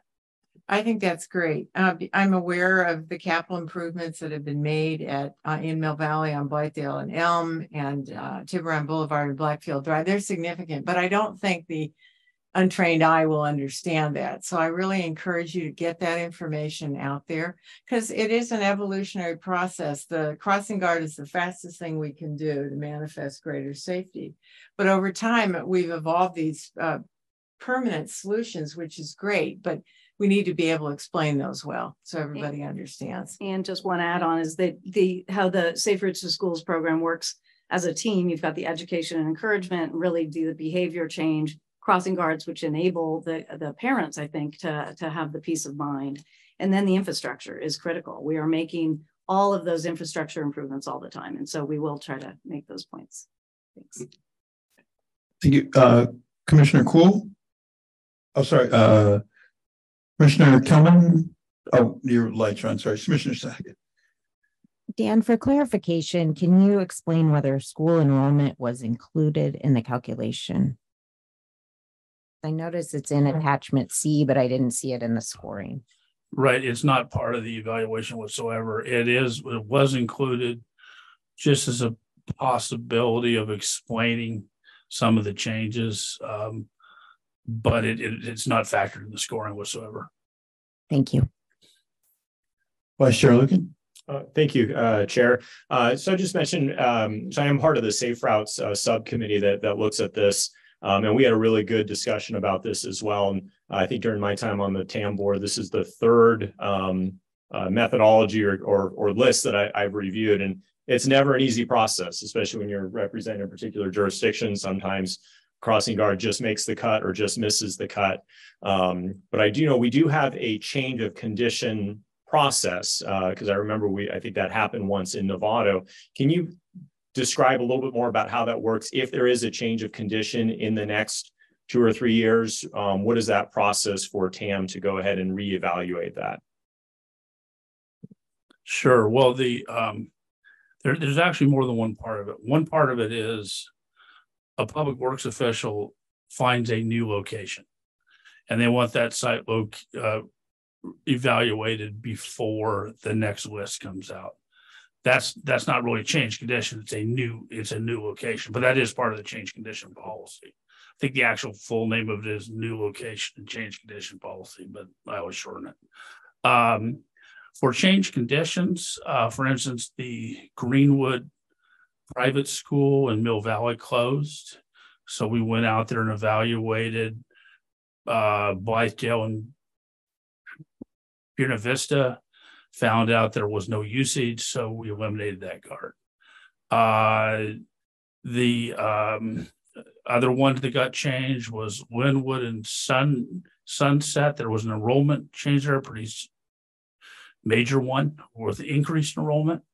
So we went out there and evaluated that, and sure enough, its score did go up. So those are two examples of change conditions. In the last one, One Hill Middle School closed years ago, a long time ago now. We went out there and immediately evaluated the sites right around there. So those are examples. But there's other things we look at, like I said before, what if there's a grade level reconfiguration that happened in San Anselmo. There used to be a thing called Lower Brookside and Upper Brookside. One was grades 1 through 3 or 1 through 2, and the other was grades 4 and 5. Then they decided to move it into 2 separate schools with the full range of grades. As soon as that happened, we went out there and reevaluated those sites. So those are some examples of times we've gone out and done that. Mm-hmm. If I can just add briefly, I mean, the idea of the changed condition policy, which the board did approve, it's it went through the board process some years ago. Dan could probably tell you exactly when, is that between these certification cycles where we look at every intersection that we're asked to look at, there is an opportunity to account for conditions that may have changed in those intervening years. And so we have a process for that. As Dan pointed out at the start of his presentation, that resulted in us adding some number of guards from the last certification. Yeah, we went from 96 to 103, but we subtracted 1. So you add all that up. 6 or 7. Yeah. So that just provides an opportunity to, have some flexibility in the program to account for things that may happen between certification cycles. Okay. And then there's also a process to potentially swap a guard that is below the line with one above the line if the public works director makes a finding. I know we have one of those, but that is an option as well. Right. What happens if they want to swap one above with one below? A crossing guard is a traffic control device. They're there to create gaps in traffic. So if a public works director wants to do that, that's within their purview to do. However, we do need from them that they've accepted the liability, because our process showed the guard should be at A, and now they're putting it at B. That should an unfortunate incident happen at A, that the jurisdiction is accepting complete liability. And just for an example, the latest couple of awards associated with crossing of streets by students with crossing guards involved, one was 18 million, one was 20 million. So a jurisdiction has to think hard before they're going to do that. Okay. And then the last question, our contract that is currently out for bid right now does allow for, others to piggyback on that if a jurisdiction or a school district or somebody else wanted to fund or add an additional guard below the line, they could piggyback on that existing contract. Correct? Right. For example, there's 2 ones that pay us directly. And we also have worked out a deal with the current vendor we have that they'll offer to any district our negotiated pricing, which is less than their regular pricing. The only advantage of coming through us is we do have audits we do sometimes to make sure that the guard's there and they're operating correctly. If they contract directly with the vendor, then that's between them. For instance, Ross has decided to go directly with the vendor, but other school districts have decided to go through us on a reimbursed basis, and we don't add on anything for that. Great. And then just quickly for my board colleagues, one other learnings I had from when we've done this before is there's always that, first wave of outreach that we hear around this time of year. But then when the school year starts up and places that had guards that don't have guards, there's a whole other, sometimes another round of requests or asks at that time as well. So I just want to share that with my colleagues. Thank you. Commissioner Collin. Thank you. Thank you for that report. And actually, Commissioner Lucan asked the big part of my question, which was how could other people piggyback on it? In your answer, you talked about school districts. Can other agencies or parent groups also do that piggybacking, or does it need to be some sort of quasi-governmental agency? No, however, if it's going to be a combination of many groups, like half paid by the city, half by the school district, we would request, just for our ease, that we enter into an interagency agreement with one agency, and then they do that sharing between them. That makes it easier on us. But even if we had to, we could do multiple interagency agreements. It just makes it a little harder for us. Thank you. And what is the timing on that, when that would have to be in place by? It could be done anytime. Well, prior to the. Yeah, I mean, we'd have to have it in place, and the board has to approve the interagency agreements. And Okay. Normally we don't have an August meeting. Okay. So it would be the fourth Thursday in July. Okay. Thank you. Thank you, Chair. Thank you. I'm not seeing any more questions concerning outreach or process. So then let's turn now for questions concerning any particular sites that some of my fellow commissioners may have. Okay. Commissioner Rice. Yeah, so thank you very much. And Dan, you know what intersections I'm concerned about, and having gone through this a few times, I don't know that I think this is the first time I'm really feeling uncomfortable about the ranking on some of these sites. And I think what it really gets down to is, as I mentioned in my question/comment before about assessment, is that the assessment numbers in terms of PED and car count just don't really jive with the experience on the ground. And I'm speaking specifically about Laurel Grove and Sir Francis Drake Boulevard. And I think that there's a few others here that were just below the cut that had crossing guards and now have lost them. And they're all very, very close in terms of ranking. But so I was going back and looking at the rankings on intersections along Sir Francis Drake for the 2017 assessment that affected the 2018 crossing guard ranking. And as you know, there was a lot of improvements made as part of the Upgrade the Drake project, and they affected both the Manor, Sir Francis Drake and Manor, Sir Francis Drake and Wolf Grade, and Sir Francis Drake and Laurel. And really excellent and great improvements, really important. And I hope the folks who are here tonight understand that those improvements really are geared towards, those investments are towards making things safer for folks using those intersections. But so and this is towards sort of backing up my uncomfortableness with the assessment, and that does not jive with reality. Sir Francis Drake and Manor in 2018 was ranked 14th on the list. Did I get that right? Might have this wrong. And or maybe it was 52 on the list, and it was 52 and now it's 14. I can't remember. I might be flipping that. Anyway, it had improvements and it didn't really fall off. It stayed up there. Laurel Grove fell off so much more. And I'm just, what I want to get at is this reassessment opportunity. And though there may not be a changed condition, I would advocate, especially for those sites that are just below the cutoff, from that had that score of 50 and 49, those last 6 below the cutoff, that they get reassessed sooner rather than later. And I would say this fall. I think 3 years out is too long. Because, and I think we're going to hear from folks today, and we've gotten communication. It's just the numbers aren't jiving.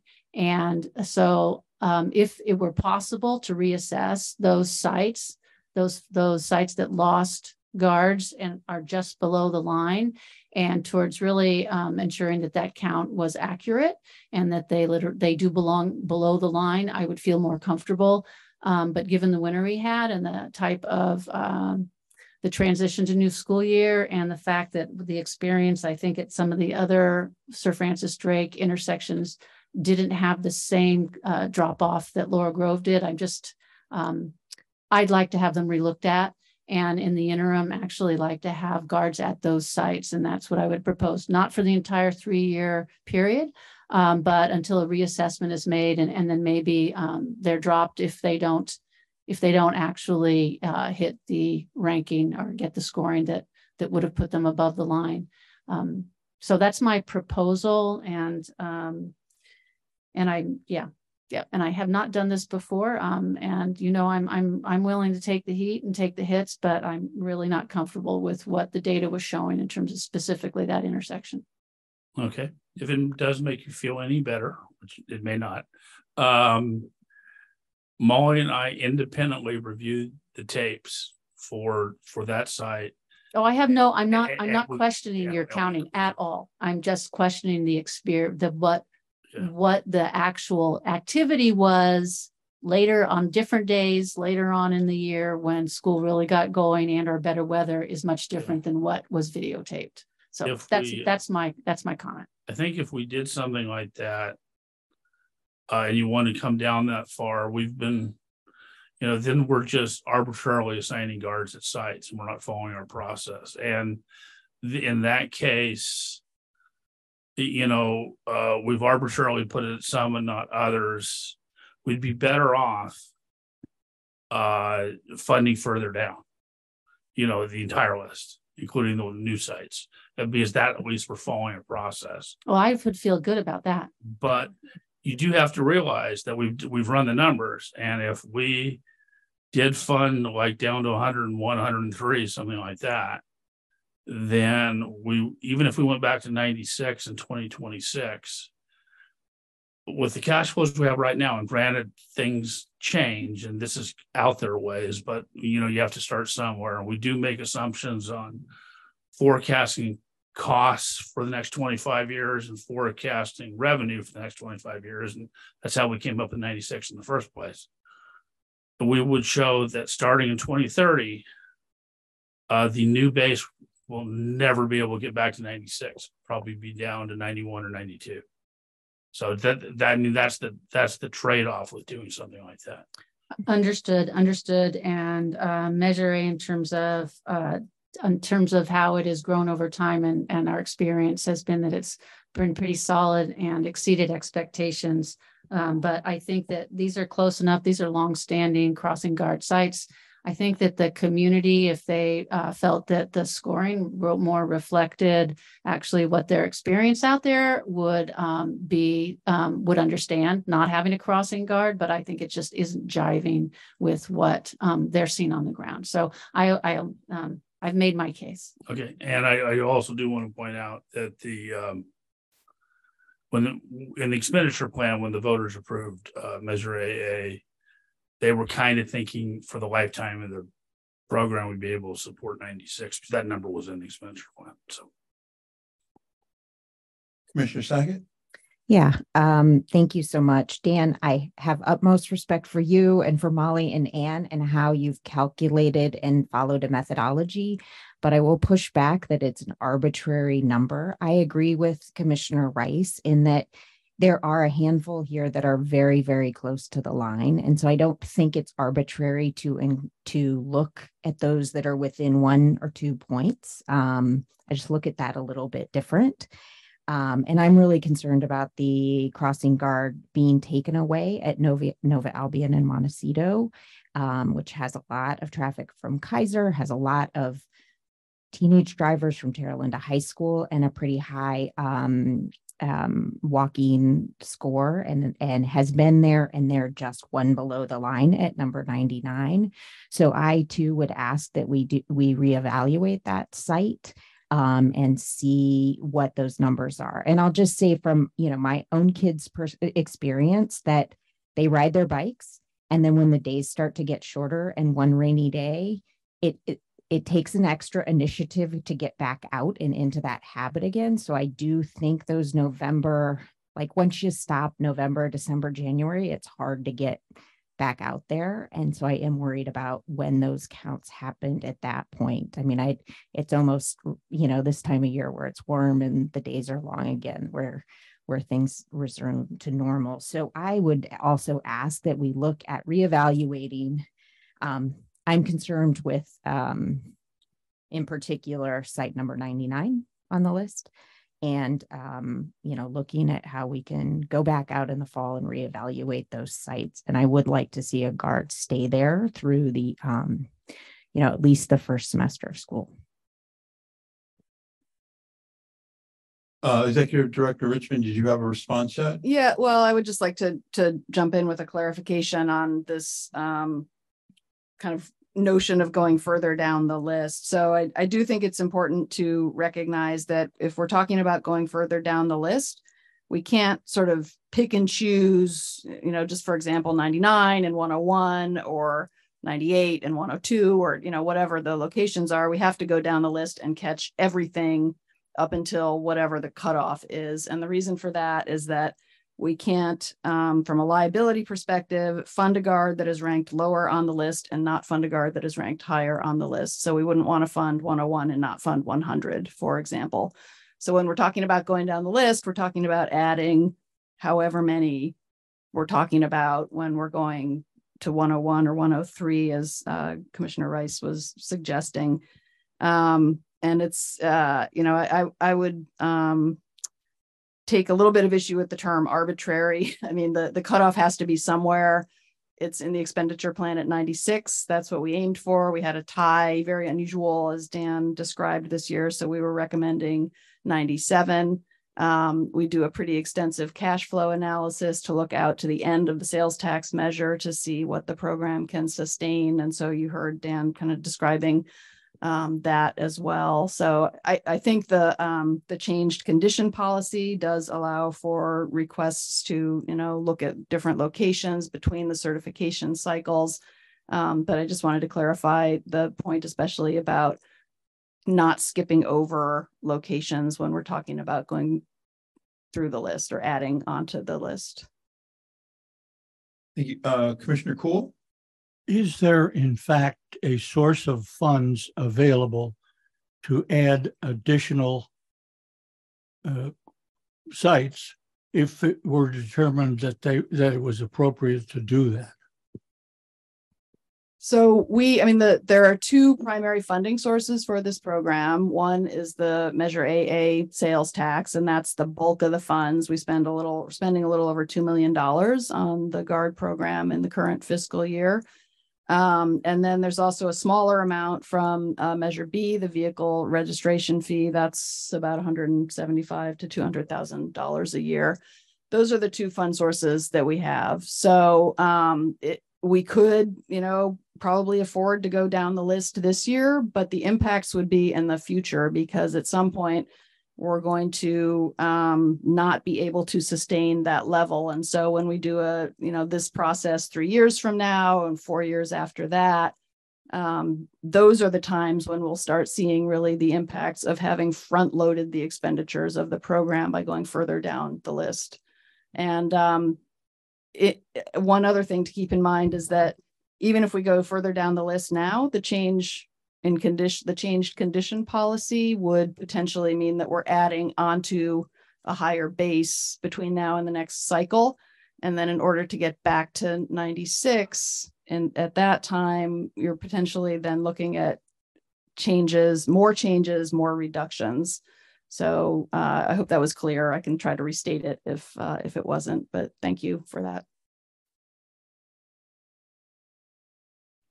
Carol. Then we've got a shared mic down there. Is that Commissioner Carroll? That's me. Couple of questions. One, what's the cost of the count? This time we had budgeted $300,000. It came in a little less at $280,000. And how often do we do it?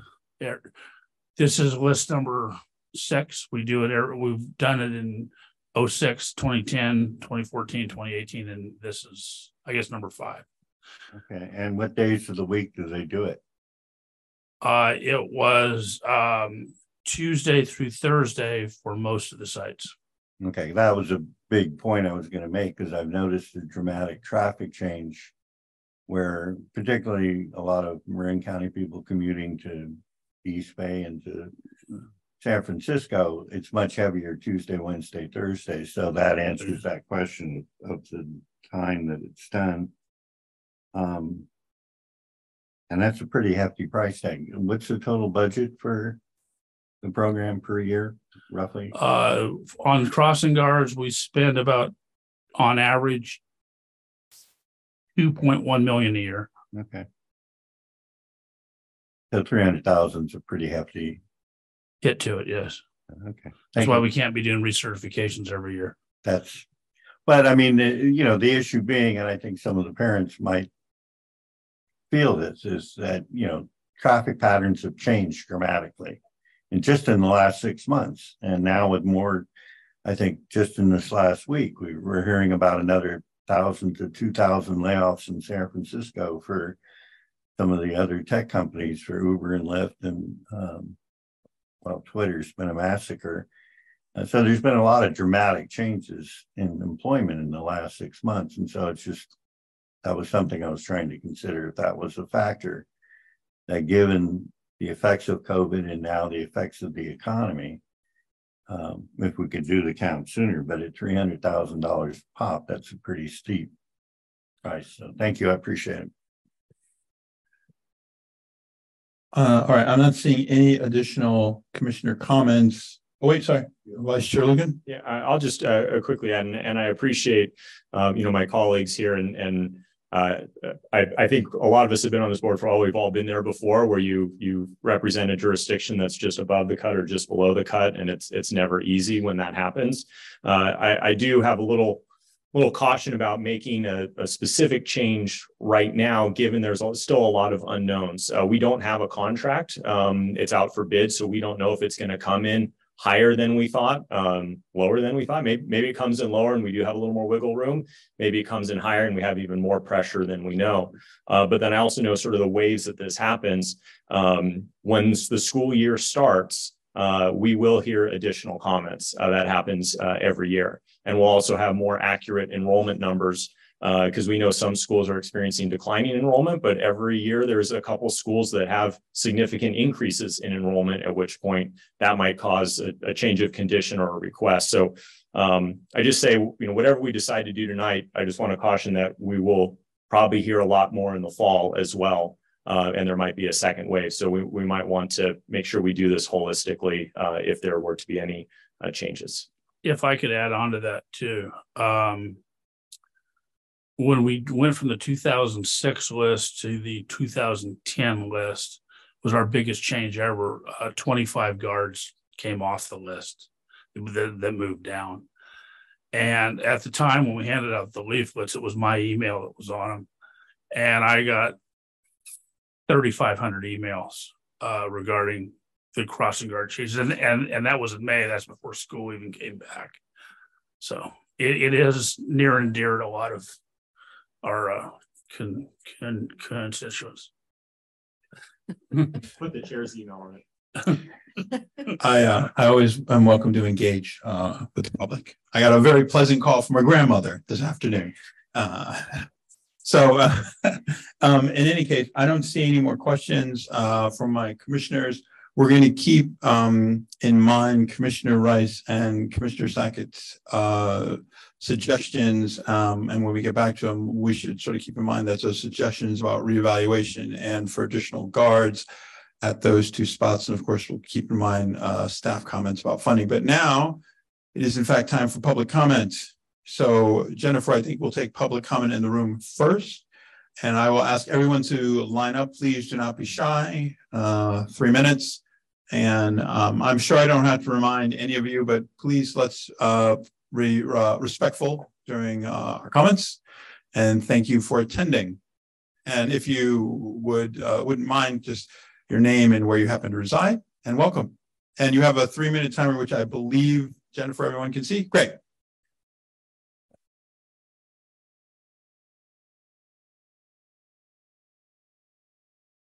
We can hear you here. Jennifer, can There, I think. Oh, Great, wonderful. Thank you. Welcome. Good evening. Thank you so much for welcoming us tonight. My name is Raquel Rose. I get to be the superintendent in the Kentfield School District, and I'm a resident of San Anselmo. I'm here tonight representing the Kentfield School District, as well as our Kentfield School District Board of Trustees, to share some comments related to the discussion, the robust discussion you just all had around the crossing guards. So on behalf of Kentfield School District, representing 1,035 students, 120 staff members, and up to 600 families, I respectfully request your consideration of the negative impact that decreasing crossing guards in our district will have on our local community. Your report recommends the elimination of 3 crossing guards that impact our district: Sir Francis Drake in Laurel Grove, Sir Francis Drake in Bon Air Road, and South Alicio. These intersections are heavily congested during school start and release times and are on the walking and riding routes for significant numbers of our students and those of other local schools. Sir Francis Drake is the busiest east-west route in Marin, with over 46,000 cars on an average per day. On a recent weekday morning at the intersection of Sir Francis Drake and Laurel Grove, I witnessed over 50 students crossing on their way to Ross Valley Nursery School, Basage Elementary School, Kent Middle School, and even Marin Catholic. Eliminating these crossing guards will significantly compromise the safety of our youth and will contribute to increased traffic during school drop-off and pickup hours in an area already plagued by delay. We've been working for years in collaboration with Safe Routes to School to recommend our families that they have their children ride or walk to school. This effort is consistent with the goals of your organization and the county overall to reduce vehicle traffic and encourage environmentally friendly modes of travel. The elimination of these crossing guards is not consistent with these county-wide goals and will significantly set back our efforts in this area. Families will be less likely to have their students walk or ride to school, and many families whose students currently walk and ride to school may be forced by safety concerns to drive their students to school. Pick-up and drop-off lines at Basage Elementary and Marin Catholic already cause significant delays on Sir Francis Drake. A decision to remove these crossing guards would increase this problem, negatively impacting the entire community.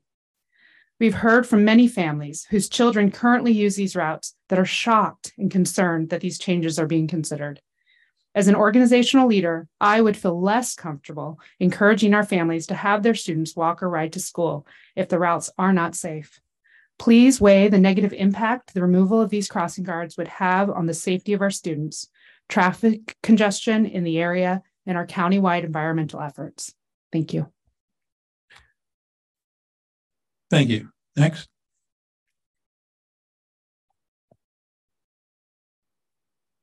Right.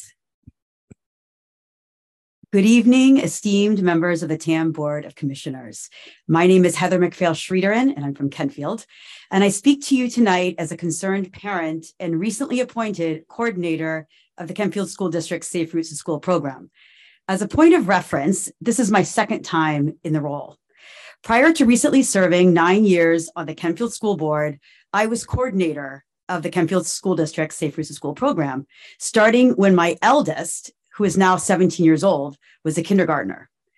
For the past 11 years, all 4 of my kids have walked or biked to Basage Elementary and Kent Middle School using the Laurel Grove Sir Francis Drake crosswalk. Tonight, I want to raise 2 critical concerns related to the potential loss of the 3 crossing guards in our district. First, for the Laurel Grove Sir Francis Drake crosswalk, many of us in our district felt that the count seemed very low given our personal experiences with the intersection. The official count in the report indicated only 31 pedestrians and 0 cyclists in a 1-hour time frame as the top score. However, 2 days ago, on Tuesday, April 25th, Superintendent Raquel Rose, Aide to Supervisor Katie Rice, Nancy Vernon, and I met from 7:45 to 8:45 a.m. at that intersection and did an unannounced count of children crossing. We recorded 53 kids. Of those, 23 were cyclists. I repeated the count again this afternoon from 2:20 to 4 p.m. This is the crossing guard shift, and recorded 55 kids using the crosswalk. These results are significantly different from what was recorded last November, and in my opinion, more accurately reflect typical patterns of behavior in that crosswalk.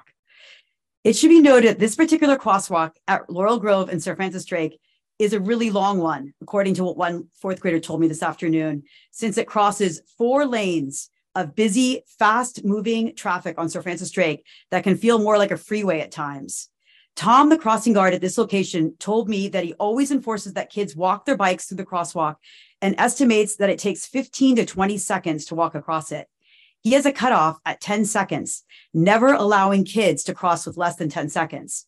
He wondered whether kids would place a similar cutoff left on their own, or would just take a risk and just sprint or ride their bikes across, regardless of the time left on the clock.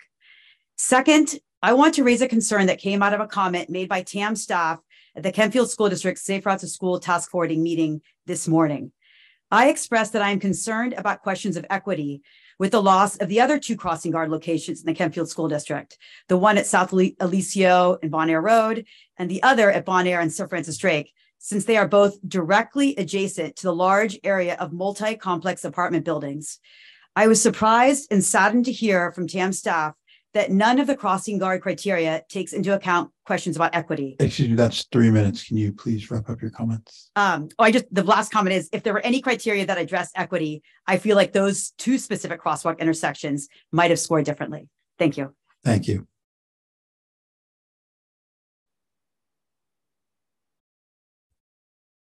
Good evening. My name is Annalyn Chargaloff-Peluso, and I'm a parent in the Kentfield School District, and I live in Greenbrae. I actually live on Via La Cumbre, which is the furthest street from our schools. I'm going to attempt to be articulate and fast. I ask that you consider delaying a decision to approve or accept this recommended list of crossing guard locations. I invite you to look closer at the data to question how valid the scores are, and specifically at number 101, which is Laurel Grove, 131 and 132. And I want to focus on 131 and 132, which are the 2 crosswalks closest to the hospital, Marin Health. Marin Health is the largest of the 3 main hospitals in the county, and they employ 1,400 full-time employees. 800 of them approximately work during the daytime. A shift change happens between 6 and 8 a.m.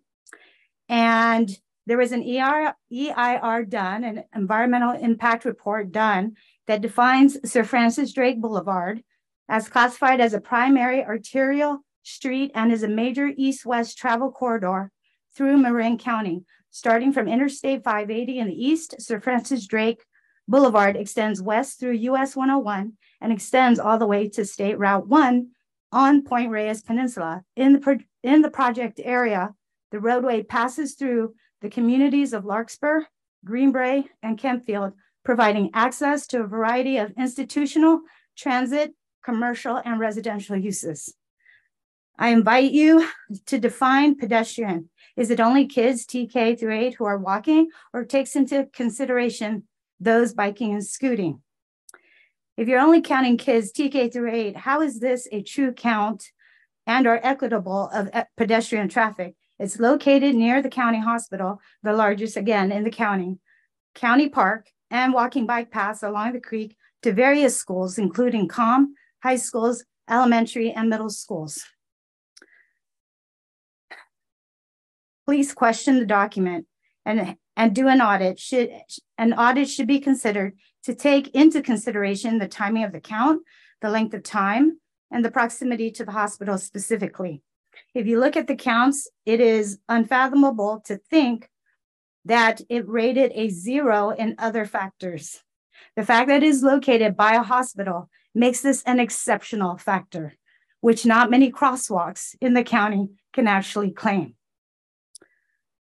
It also ranked as a 0, number 132, line 132, in terms of vehicular traffic. I just described to you how the environmental impact report describes Sir Francis Drake. You can access this document on Marin Health's website. Thank you. Thank you very much. Next. Hello, my name is Janine Spalding. I live in Kentfield, and my 3rd grader and 4th grader bike or walk to school by themselves and cross Bon Air and South Alicio every single day. And I ask you to consider the audience when you're removing 3 of the prime crossing guards in our district to the elementary school, which is TK to 8th grade. We love our kids, but their brains are not fully developed. Even though we think we're great, have done great parenting, we can't expect them to make good decisions if a crossing guard is not there and actually follow the rules of the signal. We wish they would, but undoubtedly they will not. And the South Alicio and Bon Air Road, the traffic light in the new construction there has been great. But at the same time, when that light is green, cars go very fast across that bridge. They race to win the light. And I see people turn when they're not supposed to turn quite often as well. So you're really putting these kids at great risk. And on a personal note, on April 5th, my 10-year-old daughter was crossing Bon Air and South Alicio at 5:15 coming home from softball practice. And unfortunately, she was stopped by a man in a truck asking her to get into the truck. Fortunately, she is safe and did the right thing and ran away. So this is obviously outside crossing guard hours, but you don't know the impact outside of your data and also the budget concerns of having people and adults that are there to safeguard our children. It is more than just having crossing guards there during the school day. How do you know that more nefarious characters might not be there at other locations? This is obviously not a big situation that happens all the time, thankfully, but I ask you as your commissioners, make a good decision for kids to keep them safe. And please just don't look at the budget and the data. Thank you. Thank you. Next. Hi, I'm Megan Levin. I am in Kentfield, and I actually also went to Baysage Elementary, grew up in Greenbrae. My mom may have called you, I'm not sure. I do want to say thank you for all of the improvements in the sidewalks. I think that is a significant improvement. Those photos were great examples of what the changes have been. And thank you for such a thorough assessment. It seems you really have studied the work, and we believe that you did the correct assessment. However, I do think the timing probably impacted the results. And so I'd like to make some comments on the criteria. One, many, actually I think almost all of us work full time. So there are now 2 parents working in majority of our communities. And through the pandemic, we were working from home. Since January, due to the layoffs, as well as companies wanting people to be in the office, there is a significant increase in traffic. And typically we're walking our kids to school, getting in the car and driving through those intersections while people are still going to school. Also, one of the reasons for that is because buses and ferries are not back to their normal schedules. And so we do have more single occupancy cars on the road. The habits of the kids, I'm going to echo what was previously said. They are not walking on a regular basis yet still, because we are like 3 weeks out of all of this crazy rain and cold weather. So I do think a reassessment would be a really valuable thing to see. The speed in one of the criteria, while there is posted signage of 35 miles per hour through the Laurel Grove to Ridge exit or intersection, the eastbound traffic typically exceeds 40 to 45 miles an hour coming over a hill to a stoplight. And we have quite a few people that are doing deliveries, et cetera, that are not regular motorists on that road. And I think that that is a significant thing to take into consideration. From a student population, it sounds like that's not criteria in the program, so I'm not going to comment on that. I want to echo what the previous 2 speakers said on South Alicio, the hospital, an equity perspective as well. Majority of those families are both parents are working and or single parents, highly dense population there where the children are walking to school together and the parents are unable to accompany them. And so I think it's really important we take that into consideration. I do think we could come up with data to reflect equity. And so I encourage you to consider that as criteria in the future. And the final thing is, I do think population should be taken into consideration. There's a significant increase of young children that are coming into the Kentfield School District in the coming years. A number of students left during the pandemic and due to the administration challenges that we had over the past couple of years. And I think Raquel and Maria have us back on track. And I think we are going to see, I know people that are re-enrolling in the Kentfield School District, but it was very challenging. And a number of people left for that reason, and they want to come back. And so we don't want safety to be a reason they don't come back. Thank you for your comments. Yep. And if your mom's name is Ann, it was in fact her. She's my mom's Patsy. Oh, there you go back there. Yeah, she's babysitting right now. He told me. Patsy will call you soon. We had a very long conversation. She's charming. Thank you and welcome. Good evening. Good evening. My name is Beth Carlson. I don't think my mom is calling any of you, but I'm not sure. So first and foremost, I just want to say thank you to you all for the analysis and the thorough information and the use of frameworks. And certainly to this council, I appreciate the difficult decision that you have in front of you. I'm a mom of 2 kids. I have 2 boys, a 9-year-old and 11-year-old here in the district. And I'm also a full-time employed. My husband and I both work full-time, and we are out of the house early. We're home late in the afternoon, and my kids being able to bike or walk or scoot safely to school is a really critical part of us just operating as a family. We live in Greenbrae, and so my children bike along the Sir Francis Drake corridor, which, as we've already mentioned, is extremely busy. And I really rely on those crossing guards to feel comfortable sending my kids to school. And in our situation, I'm not able to accompany them. So it's not something where I can just change my work schedule and be there with them. I have to trust that they can get to and from school safely. I also wanted to just mention and say this with a lot of, with humility and with respect, but just say that I really disagree with the statement that equity data is not hard data. I would implore the council to consider that removal of guards in areas along Sir Francis Drake, and in particular around Bon Air, where there may be a disproportionate number of single parent and or dual income families, would have an adverse impact on a great deal of families whose children have no other way to or from school other than walking or biking. And like my own children, they must do so independently. So thank you for the time. Thank you very much. Next. Hello, good evening. Thank you. My name is Jennifer Mariska, and I also live in Kentfield, here with my friends and neighbors. I'm here this evening as the parent of a 6-year-old first grader at Basich and a 3.5-year-old preschooler at Ross Valley Nursery School. And we live just off of Laurel Grove, a couple hundred yards from Sir Francis Drake. My family, friends, and neighbors and I were all upset to hear that this year's TAM assessment of crossing guard locations across the county put ours near the bottom of the list. Upon review of the ranking methodology, I was frustrated to find what seemed to me to be a significant undercounting of both the daily average traffic on Sir Francis Drake and Laurel Grove and the pedestrians.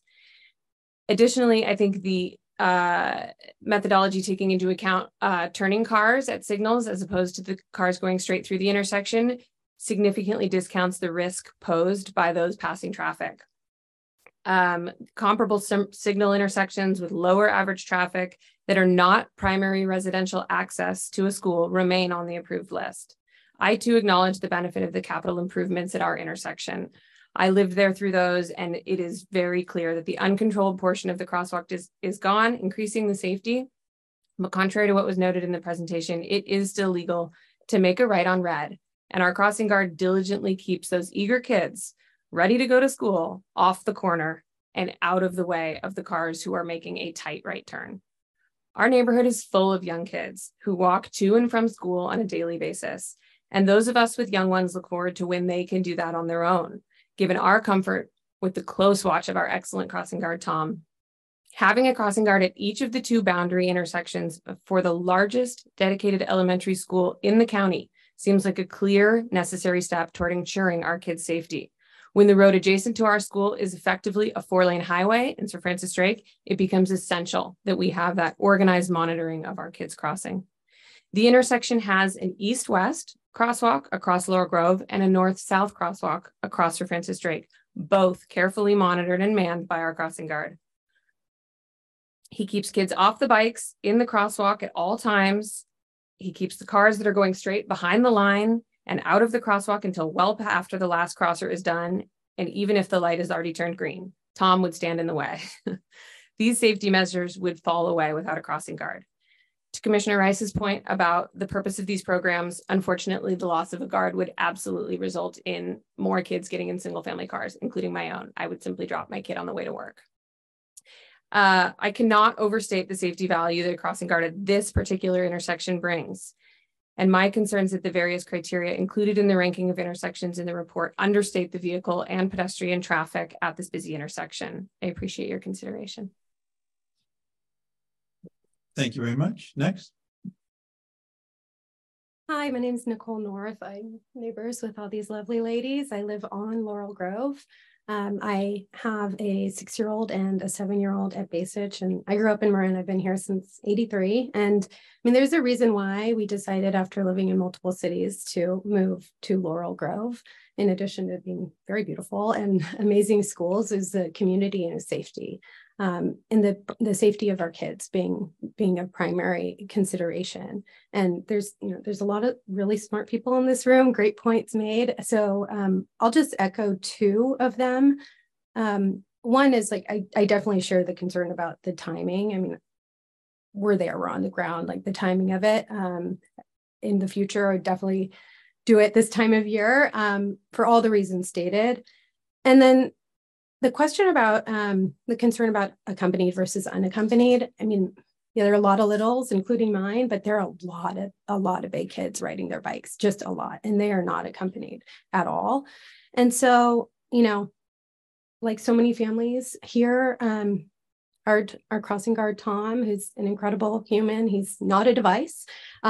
He has pulled my daughter back, and I was there. I'm an attentive parent. He's pulled her back. She's squirrely and she didn't understand the signals, and he's pulled her back before. And we just have so much appreciation for that. And he's protecting our children. And I highly encourage reassessment and keeping him in place during that process.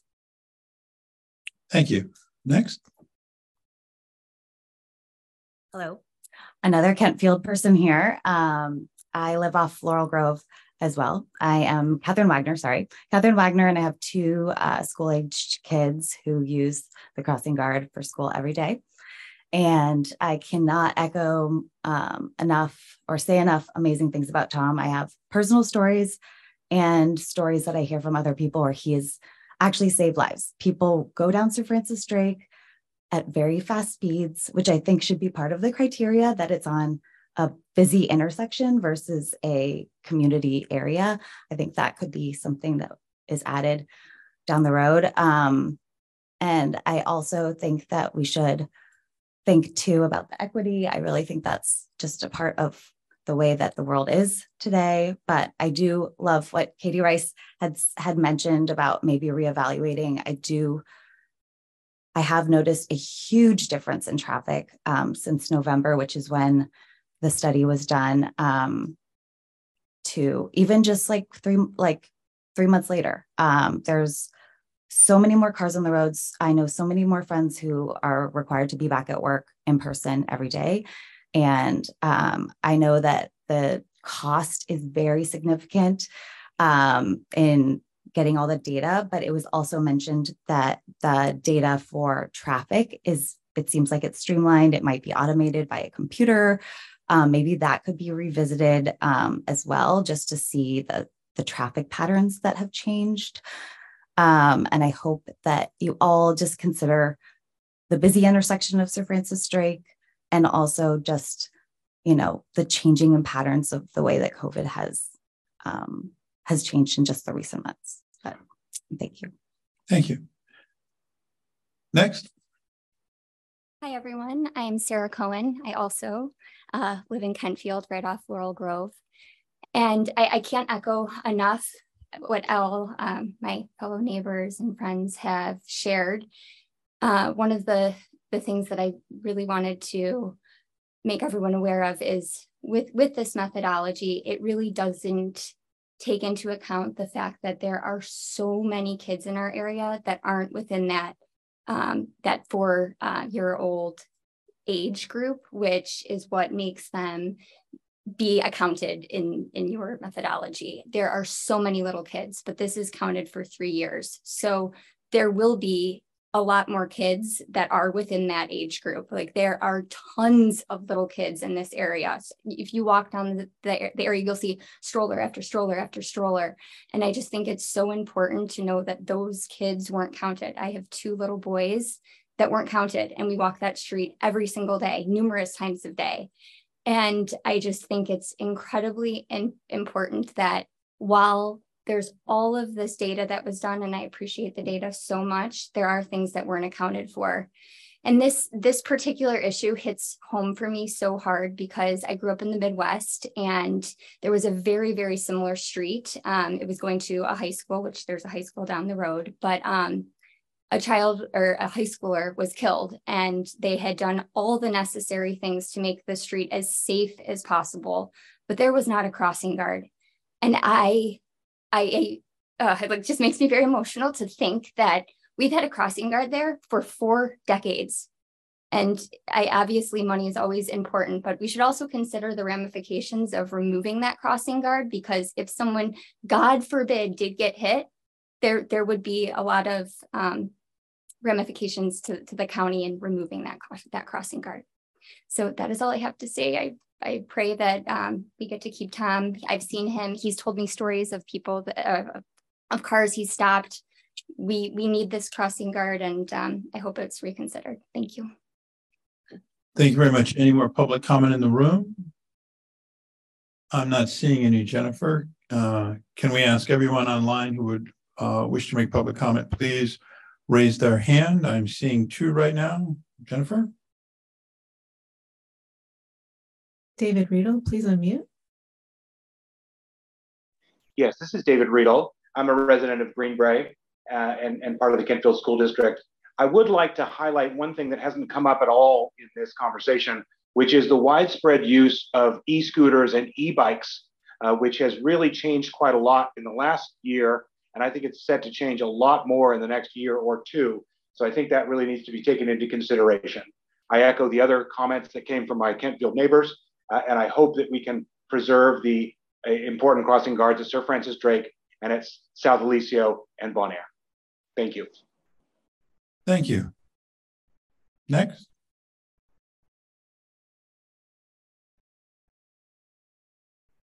Annie, please unmute. Hi there. My name is Annie, and I have 2 children in the Kentfield School District and live on Manor Road.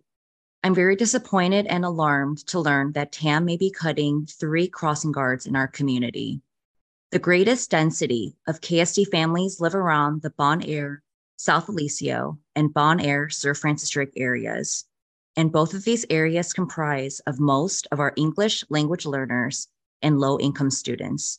It is much more likely that these students have parents who work full-time and are not walking with their kids to school, making the crossing guards in these intersections that much more critical from a safety and equity standpoint.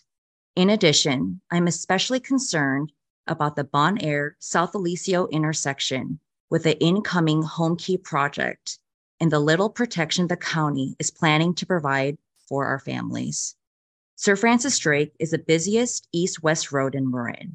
I don't understand why you would cut crossing guards in these high traffic areas and cause potential harm and maybe even death to community members. You seem to be able to find money for everything to support cars and bikes in this county. So why would you cut crossing guards? The 1,000+ students at KSD, Ross Valley Preschool, Marin Enrichment, and Marin Catholic deserve better than this. Please protect our children, find additional funding sources, and keep the 3 crossing guards in our community. Thank you. Thank you. Jennifer, any additional public comment online? Chair, I don't see any additional comments at this time. And with that, we will bring public comment to a close. And I'd like to thank everyone for their public comment. So we are now back to commission discussion and deliberation. And before we begin that, let's sort of just level set. This is an action item, correct? Correct. All right, and we're looking for to approve the list as presented, but just as a reminder, Commissioner Rice and Commissioner Sackett have already made suggestions to the list in question. And before we begin discussing it, I'd just like to summarize so we all know exactly what the potential alteration is. And Commissioner Rice, I'm going to summarize it, but if I get it wrong, please don't hesitate to interject. So at this point, right now, the list that has been proposed by staff, and I'm going actually to the list, is to fund the first 97 spots on the list. It's typically 96, but we have a tie, so we're going for 97. And I believe the suggestion at hand right now is to evaluate 98 all the way to 103 in the fall, and then fund those sites And I believe it was for half a year at this point, Commissioner Rice, that your suggestion was? I would love to have them funded for a full year, but I think Commissioner Sackett is recommending that at least have them in place for the first half of the year until we get the information back from those assessments, which should be done in the fall, which will either, validate or validate one position or another in terms of actual counts. Okay, so to evaluate in the fall and fund for half the year. And just to be clear, I believe half the year would be until the end of the calendar year. Is that the thought, fund until, I guess, December 31 over winter break? And then just as a further point of clarification for myself and for my fellow commissioners, were the reevaluation of those sites in question, when might that come back to the full board, Dan or Ann? Sorry. Yeah, it would take us a while to do that because we have to manually count them in this case and go out for multiple days, give everybody the same fair chance. It would probably be at the earliest October, could be November. Okay, so at that point, though, that there would be in all likelihood the board would have an opportunity to review whatever those numbers would be, either in November, where the meeting is typically a little bit early because of Thanksgiving, or at the December meeting. Yeah, I do want to point out that there are 2 new sites within that.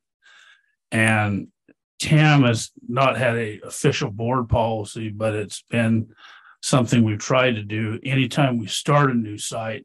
And we did talk about this in 2008 with some additional sites we added that year for pilots, that if we fund a guard, we fund it for the whole year. So then those 2 new sites would possibly be started in August and stopped in December. So that would be a little against what we've done in the past. However, we can certainly do that. We may want to go down to 100 for the entire year. Of course, that does have financial implications. We probably might have difficulty ever meeting 96 come 2030. So I don't know. There's a lot of moving factors. Can I say something? Of course, Commissioner Rice. Yeah, so I was going to suggest that the assessment be done for all 6, 98 through 103, but frankly, that the guards just be put in place for those sites that previously had guards. And then, and part of my suggesting just funding for the first half of the year is in case that, the counts don't come back, that it really changes in terms of the ranking. And you understand we have to draw the line somewhere, that gives some time for if the school district wants to and the community wants to make some plans to fund a guard on their own. But I just hope folks understand there has to be a line drawn somewhere. And I think you made the case well, though, for changed conditions. But I was talking about only, unless the board wants to do something else, just putting a guard in place for those ones that were cut among those 6, because those are the places where, frankly, the community is used to having them at this point. But that's just my suggestion. I think I see a number of commissioner questions, but I believe E.D. Richmond has a point of clarification concerning Commissioner Rice's last point. If I may, Commissioner, I just would sort of repeat the concern that we would have with sort of skipping over locations on the list for those 2 sites that we were talking about at one. Yeah. Sorry, Ann. Thank you. Thank you. And I thought you were speaking just the assessment itself, and I misunderstood. But your point is well made, and so I would amend that to include all 6. And this time we'll start on this side. Commissioner Collin. Thank you, Chair. So we had heard from the community, and I think Commissioner Rodoni had talked about the concept of equity. And actually, this is probably the supervisors could answer this probably best. There are county endorsed metrics, and they were utilized during the pandemic around the tenant protections and eviction proceedings.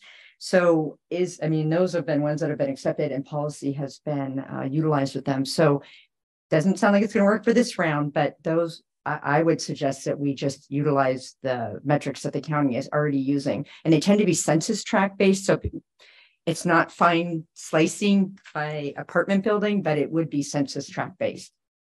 Thank you for that comment, Commissioner Khan. Commissioner Fredericks. I have two comments. One is about the equity assessment.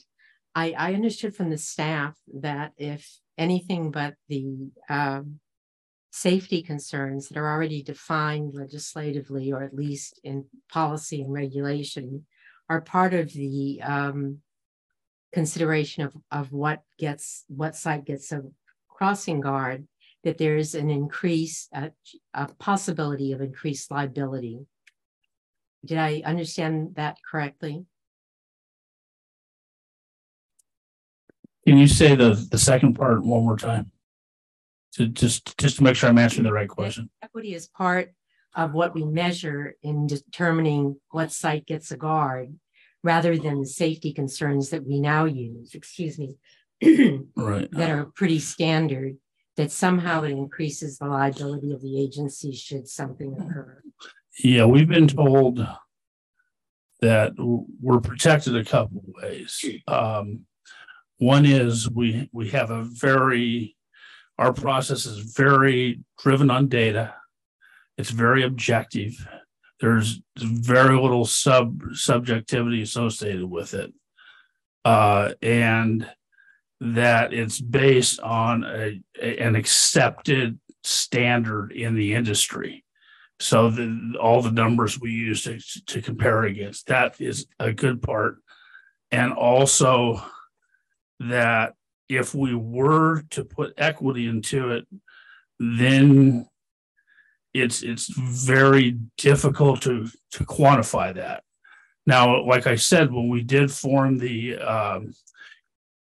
committee this time that made their recommendations to the board about the changes, one of the things they wanted us to look at was if there's a way that we could come up with an equity methodology, and we checked around with other agencies that also evaluate crossing guards, Los Angeles County, San Francisco, large programs, Las Vegas. These are huge programs compared to ours, and they do it on less factors than we do. It's just simply pet and vehicle volumes for those other agencies. So it's even less so than ours.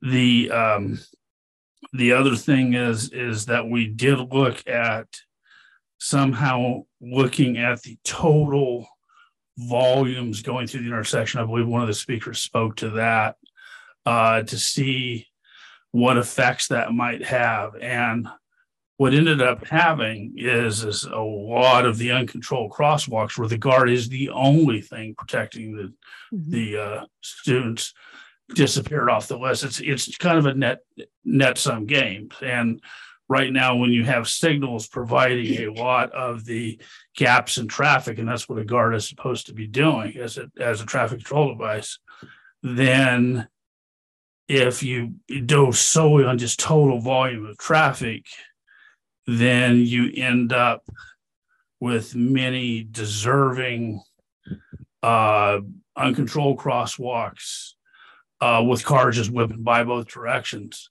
that would end up losing a guard. So after all that evaluation, the committee made its recommendation to MPWA and to this board to make the changes that I talked about: the age, an increase for accident history, and a increase for speed limits. But that would be as far as we should go. Any other considerations would really actually reduce equity, because you'd be taking guards away. You'd be putting guards where there's already a traffic control device and taking them away from locations where there is none at all. So I understand the process. I think what I had was a simple legal question about whether there was an increase in liability if you counted something like equity rather than just the traffic safety standards. Unless there's a very numeric way to do it, the answer would be yes. Yes. And the question and that's a consideration. And the question I really wanted to ask, because I don't quite understand what is being proposed. If part of the proposal is to recount, is it just recount of certain sites or recount of the whole system? Because if you're looking at a seasonal effect, I don't know what the rationale is for it differentially affecting one site and not the others.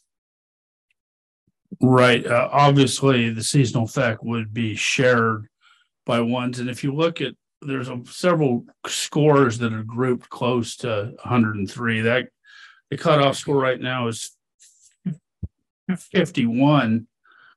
But if you came down just 10 scores less than that to 41, you'd be at rank 114. I think we should at least, if we're going to reevaluate to give everybody some sort of fair shake, we should probably come down to rank 114. And, then the one right below that might say, why didn't you reevaluate me? And it just kind of keeps opening up why didn't you look at mine? And it does potentially have an increase in liability. Let's say an accident happens at, rank 116, and, now we have a process where we only reevaluate it down to 114. Why didn't you reevaluate that one? I think if we do anything like this, we should seriously look at our insurance coverage. So. Well, if insurance coverage covers it, it seems like an easy decision. But we're talking $20 million awards. So it's not small awards. Commissioner Sackett? Yeah, that's Commissioner Rodoni. Yeah, again, just to follow up on some of the things I'm hearing, I totally get we don't want to expose us with more liability, but it's my understanding if we just choose to, for example, go to 50 on the list, that wouldn't expose us anymore to anything. We've already used the process to get to 50. We use the score of 50 as the break point, for example. That would be fine when it comes to terms of our exposure. I'm going to start leaving this thing on. Yes, that's true. We can come down the list as far as we want. What I was referring to was the reevaluation. Yeah. Because we're only reevaluating a subgroup of all the sites that were below the list. I think that's where the potential is. Yeah, and I'm not suggesting that. I think the solution is to ask staff and ask Ann. It looks like it's about $20,000 per crossing guard plus some change. If we went to 50, that would be 3 more guards at about $60,000. We went to 49, that would be 6 more at about 120,000. Right. The question I have the staff is my understanding that our revenues are going to be higher this year because of good sales tax, which I can't find in our budget because our budget looks like it just looks at a flat annual budget and actual is actually the same. Is there some room in our budget to make a $60,000 or $120,000 decision tonight with the understanding that next year might be totally different and we might have to reduce guards if we don't have that bump in revenue next year? Well, that's my question, and to Dan and Ann. But actually, where you would see the annual budget would the annual revenue would be in the strategic plan, but it would be better if our next evaluation is in 2026 that we instead of 120 we do that for all 3 years and look at 360,000 or whatever the number might be. So that's kind of what we'd be looking at. And if that's coming out of the crossing guard program, now if it's an additional funding source, it's not going to affect it. But if it's coming out of the crossing guard program, we have run the numbers and the effect. And like I say, by 2030, we'd be having to probably reduce our base down to 91 or 92. Yeah, and I understand that. So that's a policy decision that we make every year. If we don't have the funding available, we would have to cut the list. So I guess I'm asking is, can we come up with the funding this time around to add some guards? Commissioner, we did factor in the actual revenues up until this point in time. Now, nobody has a crystal ball, but we used, a reasonable expectation that actually the board approved last month for a 2% revenue increase year over year going forward. We factored in some inflation adjustments on the cost side. We know wages are likely not going down, they're going up. The cost of the program is probably going up. We do have to wait for the bids to come in to see what our actual contract cost is expected to be, and we'll know that pretty soon. But we made reasonable assumptions, and I think in the past those have been pretty close to what has happened. I think it is important to kind of reiterate that while, yes, we have funding available that can cover down to 100 or 101 or 103 this year, if we keep doing that year after year, then we're going to run the program into the scenario that Dan described, where we can't fund the base amount even of 96 that was kind of set in the expenditure plan. So it's really about sort of current versus future trade-offs at that point. Thank you. I'm going to go to Commissioner Ravazio and then bring it back here. I would just like to support the idea that we find a way to keep these in place this year and in the fall, if we have the funds to do so, and then reevaluate at the cost that we're doing this program to do that many for $2 million, and then have to spend $300,000 just to evaluate it. If we stopped counting, we could probably fund them all. Just a comment. Thank you, Pat. Commissioner Holden Peters. Yeah, thank you. I think trying to find a middle way to address some of this, as I was listening, I'm troubled that I don't think that the counts are right. I do think weather has played a part in this, and it would explain why in other cities in my district, their major streets have dropped lower in the list. And I'm thinking, how could that be? They're major streets. So I just want to say, I think it behooves us to try and do something even on a one-year basis, because I just don't think we're quite playing with the right data set on the counts. And I want to add something that I know is coloring outside the lines, but for me, it's not all quantitative. The crossing guards, particularly at major intersections, are a flagship of this town prioritizes safety for kids. They're a very, very visible billboard, and they kind of set the tone for other parts. So when you lose your very visible crossing guards, you're losing that banner. And so I would advocate for partial funding, using partial funds to cover certain down the list to cover the sites in Katie's district for now, for this 6 months a year. And this happens every time.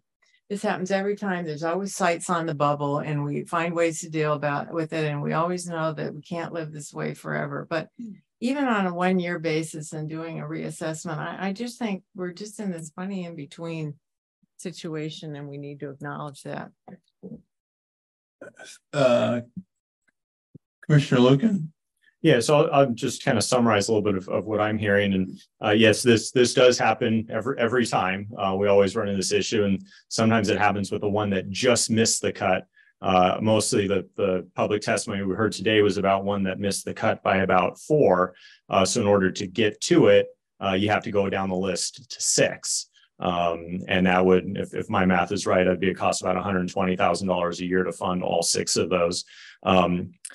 And that's one way to do it, to just pull them all in. I wonder, using the change conditions criteria, if there was an increase in school enrollment, or day one of school, we find out, are there other criteria whereby we can maybe pull in 1 or 2 instead of the blanket approach of all 6?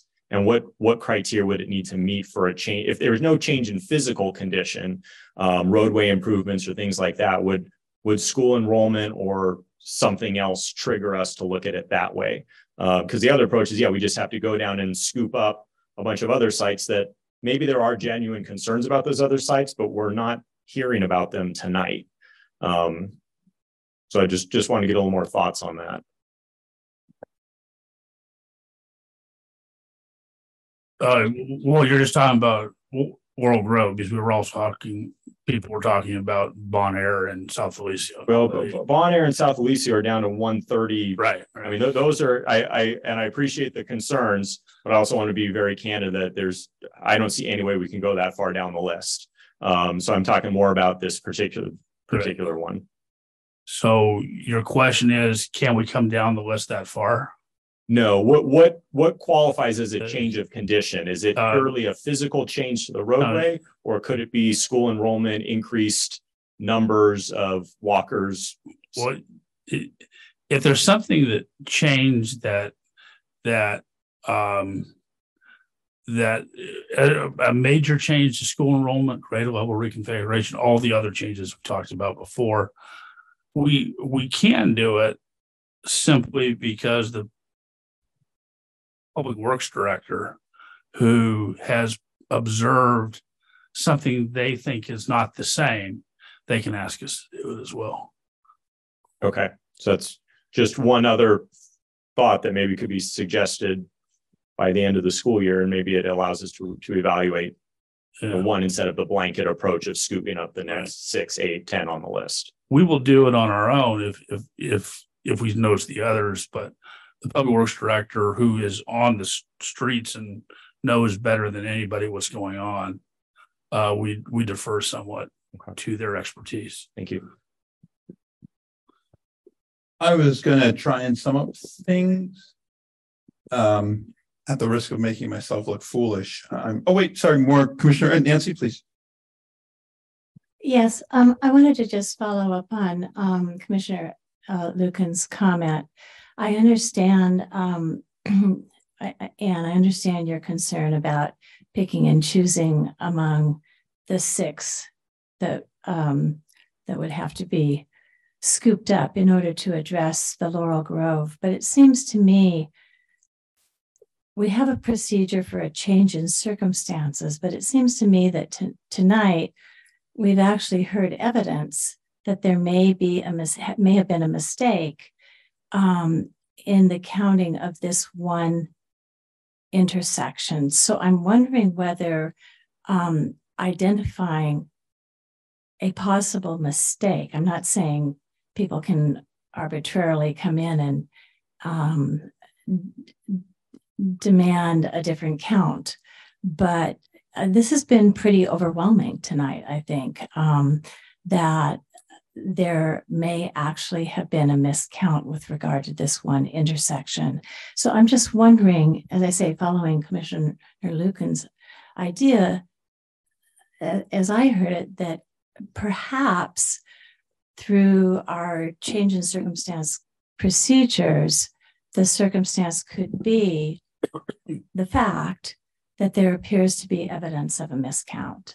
That's what I'm hearing tonight with regard to that one intersection. I just put that out there as a possibility. May we respond to that? So Yes, I mean, I would not characterize it that way, I guess I would say. I mean, we went back and staff went back and looked at the video and verified that the count that was used in the calculation was correct for that location on those 2 days that it was conducted. What we heard today is that the numbers may be different now, and we don't have a way to verify that. You know, I mean, I believe that the parents saw what they saw, but whether it conformed to the same process that we used in our counts, we just don't have a way to verify. Maybe it did, maybe it didn't. So I would not necessarily characterize it as a mistake. Mm-hmm. I think, as Dan said, there are other routes to go through for someone to request a change condition analysis. And, you know, there are having a request come from the public works director is a pretty broad reason. And so if nothing else, I think, you know, that route could be pursued if we're talking about going down that path. Okay, so rather than dip down and I think that I think that's fair. I think it's fair to recharacterize it that way. But I'm wondering, do I hear you saying that we could approve the list as drawn tonight, but that the numerous people who appeared tonight would have an avenue to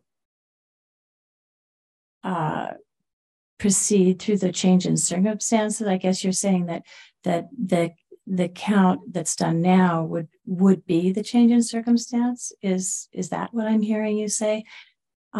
Such that we could approve the list, but there would be a vehicle for adding a crossing guard before or maintaining the crossing guard before the next school year. Our request tonight is to only fund down to 97. That's staff's recommendation. Yeah, as far as a change condition, we haven't even approved the list yet. So, this would be putting the cart before the horse. Now, as far as I know, there's nothing that's changed there, nor have we received any request from the public works director that there is something that they've noticed has changed. What has changed is people have done a count at a different time than we evaluated the other 161 sites. We're not 100% sure that the same methodology was done. Maybe it was, maybe it wasn't. We have some pretty strict ways we go about it, and that's why we have various camera angles, and we carefully look at where the students are going, and we carefully look to see what age they are, and we make sure that it's in quarter-hour increments, and we record all that data, and we do it over multiple days. I'm not sure all that was done right now, but let's say it was. You're still comparing apples to oranges because the other locations were done mostly in the fall, and so you're comparing fall data to spring data from one site. That may not be particularly equitable for the other sites. Okay. So may I just ask a clarifying question? Is your question really about at what point in time could a changed condition request be made? Like, could it be made? When would be the soonest that is that what you're trying to get at? I thought I heard tonight that the original count differed than what the parents are seeing or have been seeing. And I hear you say that we're looking at fall and we're looking at spring. If the 50 people the 50 children crossing now is a change in circumstance from the circumstance that was originally evaluated, there should be a process for petitioning staff to maintain that crossing guard. I'm trying to find out whether there is a vehicle for us to vote tonight that would allow the parents who've appeared tonight redress in this year's cycle. Nancy, I hear that. Can I want to sort of try and go to Janelle with a clarifying question, and then I want to try and sort of sum up where we are to sort of see if we can sort of move this forward, and ultimately make a decision on what we need to do with the crossing guards, because ultimately we sort of need to sort of move this program along. So Janelle, do you have a clarifying question? I do, Chair, and I think it dovetails with Commissioner Kemmeter's. So I think it's completely unclear to me what a change in condition is. I'm looking here and I'm seeing that the TAM Crossing Guard Program Location Strength Criteria Summary was approved April 2022. I'm also seeing that the Bon Air capital improvement project by the hospital was completed in June 2022. That was mentioned this evening. That sounds like a fairly significant change in condition. And I'm not completely understanding how that got embedded into your count that was conducted 2 or 3 months prior to completion of that project. And so maybe some clarity around that would help us all. Thank you. So some clarification on the timeline. So the methodology was approved by the board in April, I think you said, of 2022. The counts were conducted in the fall of 2022, and a few of them kind of lagged into early 2023. So the capital improvements on Sir Francis Drake, on Bon Air, those were those were incorporated, if you will, into the counts that were done in the fall because those projects were finished before that.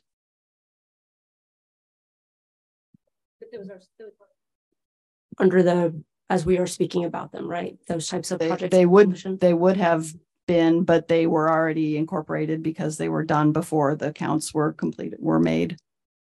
Thank you very much. Beach, you have a clarifying question? Maybe a comment. We're going to have to make some hard decision tonight. And there have been many good points raised about why things ought to be different. We can't make it all different, and we can't satisfy everybody. So just as a matter of trying to get something done, I would suggest that we ask the staff to reevaluate 98 through 103 simply because that's a number that we used to support, and that we ask staff to reevaluate the one intersection at Bon Air and Sir Francis Drake, which seems to have drawn a lot of attention. Okay, so at the risk of, I'm going to try and sort of summarize and sort of I think what's in play and where we go. And unfortunately, I probably should have requested TAM counsel to have been here because I mean, I think ultimately it's very hard for us as an organization to get away from the liability concerns to the extent we move away from the list. Like I haven't been here as many times as Eric, but I was here on the last time, and there was a lot of spirited and responsive public engagement, but ultimately to deviate significantly or sort of in any way from the list sort of puts the entire program at risk due to liability. So I think one path forward might simply be this. It seems that, and I'm wrapping in everything all at once because as has been made clear by Executive Director, we cannot skip over sites, right? That is just simply untenable. And I'm also not going to, I think the sites in question right now are 98 to 103. I think those should be reassessed. I've sort of heard very strongly from Commissioner Rice and other members and even the XCOM earlier that there's a question. But in order to do that reassessment, it needs to be conducted by TAM under similar circumstances. And it can't happen now is my understanding. That a reassessment would have to happen in the fall under whatever those changed circumstances for those. And then I think the other thing that we need to sort of think about is, are we going to refund all of those 6 sites in their entirety? Because again, we cannot skip over them. Unfortunately, I think we have to consider the longevity of the program and what it looks like, because we simply not only have a budget, we actually have a fiduciary responsibility under the program. So one, we have to answer to the taxpayers about what we will attempt to fund. And we have to sort of take into concern that if we fund a number of sites here, how in fact will we respond to the taxpayers that we will have to respond to 96? I think at this point, it's reasonable to fund those sites for half a year, do the reevaluation, and then that allows us and other stakeholders and partners in the community to sort of see what might it look like to fund those sites for the full year or what it looks for the next 3 years. I think there's a number of questions that have come up tonight that we simply are not in a position to answer right now. I think, for instance, I think my fellow commissioners would sort of like to get some more comforting questions on liability and probably members of the community from attorneys. I think, Dan, you raised an interesting point, which I'm keeping in mind about to what extent we can only choose to reevaluate a number of sites as opposed to another larger portion of the list. which I would like clarity on. So we've been here for a long time. And questions that we can't answer tonight. And do we have any leeway to, unfortunately, come back in May with some answers to these questions and the contours of framing how we might come to a decision that is responsive to the community members whom I appreciate for their time, and Commissioner Rice and Commissioner Sackett's idea? I think that's the only way we can sort of make an intelligent decision as a board at this point, to come back with some further information based on what we've heard tonight. That's my suggestion at this time. I'm seeing nods from my fellow commissioners. So I'll take the nods as a yes, but I would certainly welcome any clarifying comments or no's from my commissioners. This, of course, is a period of discussion. Commissioner Rice? Yeah, and if I understood you correctly, it sounds like you're pushing off a decision to May on this, pending answers to those questions, which and the one thing I think you left out, but I think it's for a later date, is a discussion of how to potentially build in an equity lens, though I think actually that's another discussion in terms of evaluation. I actually feel like that plays out in terms of the numbers of kids you see on the street. But are you suggesting that we move this to May? I'm trying to get a sense if my fellow commissioners feel comfortable making this decision. So I'm happy to take a vote. I'm happy to make a motion, and okay, see what happens. Okay. And I guess maybe I'm going to ride my bike home in the dark, and that's what's making me now get impatient. I think, originally that my suggestion of going down, of reassessing 98 through 103, those 6, was twofold. One, they were really on the cusp, 1 and 2 points in terms of the weighted score, in terms of making it over that cutoff. 2, keeping in mind the not wanting to not skipping or hopscotching over sites. Numbers 99, 101, 102, and 103 all have had guards in place, and it's something the community's used to. So to me, it made sense. They're on the cusp. They potentially were not in the data, or not the testimony we heard tonight around changed conditions. And changed conditions is also behavior. And I think that was the other thing we heard about, is that work patterns have changed, et cetera. And then there was, the weather part. But all 6 of those were very close together. 4 of them have had guards. I would make the motion that we approve the list as recommended, plus we direct staff to reassess in the fall numbers 98 through 103, and in the interim actually assign guards, budget for guards in those locations, those 6 locations, for the first half of the year. And then pending the reevaluation that's done in the fall, that will determine whether or not those guards should be funded ongoing for the full 3-year term of this cycle. Does that make sense? And if not, if those weighted scores don't change or go down, frankly, then those guards would be dropped. Understood. Does that make sense? And that's the motion. Can I make a suggestion? And I know it's obviously up to you all to make the motions, but I think because of the issue that Dan raised, where choosing to reassess a certain number just introduces some additional potential risk to the process, an alternative approach might be to fund to 103 or whatever the level is that you're proposing. And I think that's what I heard you say. And then have those jurisdictions work with TAM if they're interested in doing a changed condition analysis to see, if that's feasible. And in the meantime, have a guard there for 6 months or whatever the duration is that you select, but rather than sort of doing an automatic reassessment. Okay.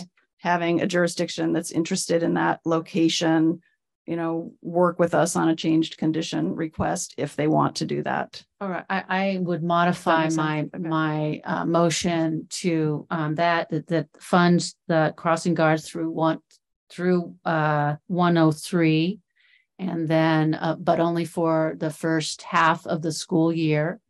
And in the interim, those jurisdictions and or communities work with TAM towards formally submitting a change condition request that would trigger an assessment. And this way we're staying in alignment with the program.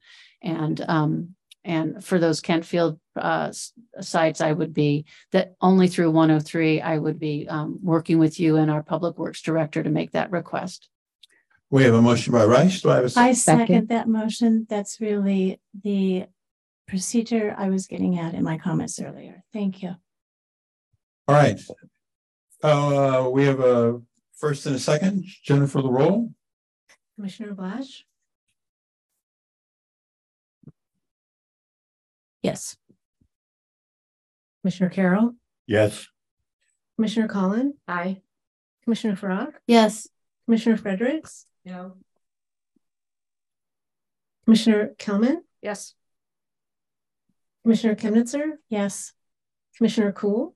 Yes. Commissioner Moulton Peters? Yes. Commissioner Ravazio? Yes. Commissioner Rice? Yes. Commissioner Rodoni? Yes. Commissioner Sackett? Yes. Vice Chair Lucan? Yes. Chair Colbert? Yes. Motion passes. We are adjourned. You know what? It's these kinds of things. Some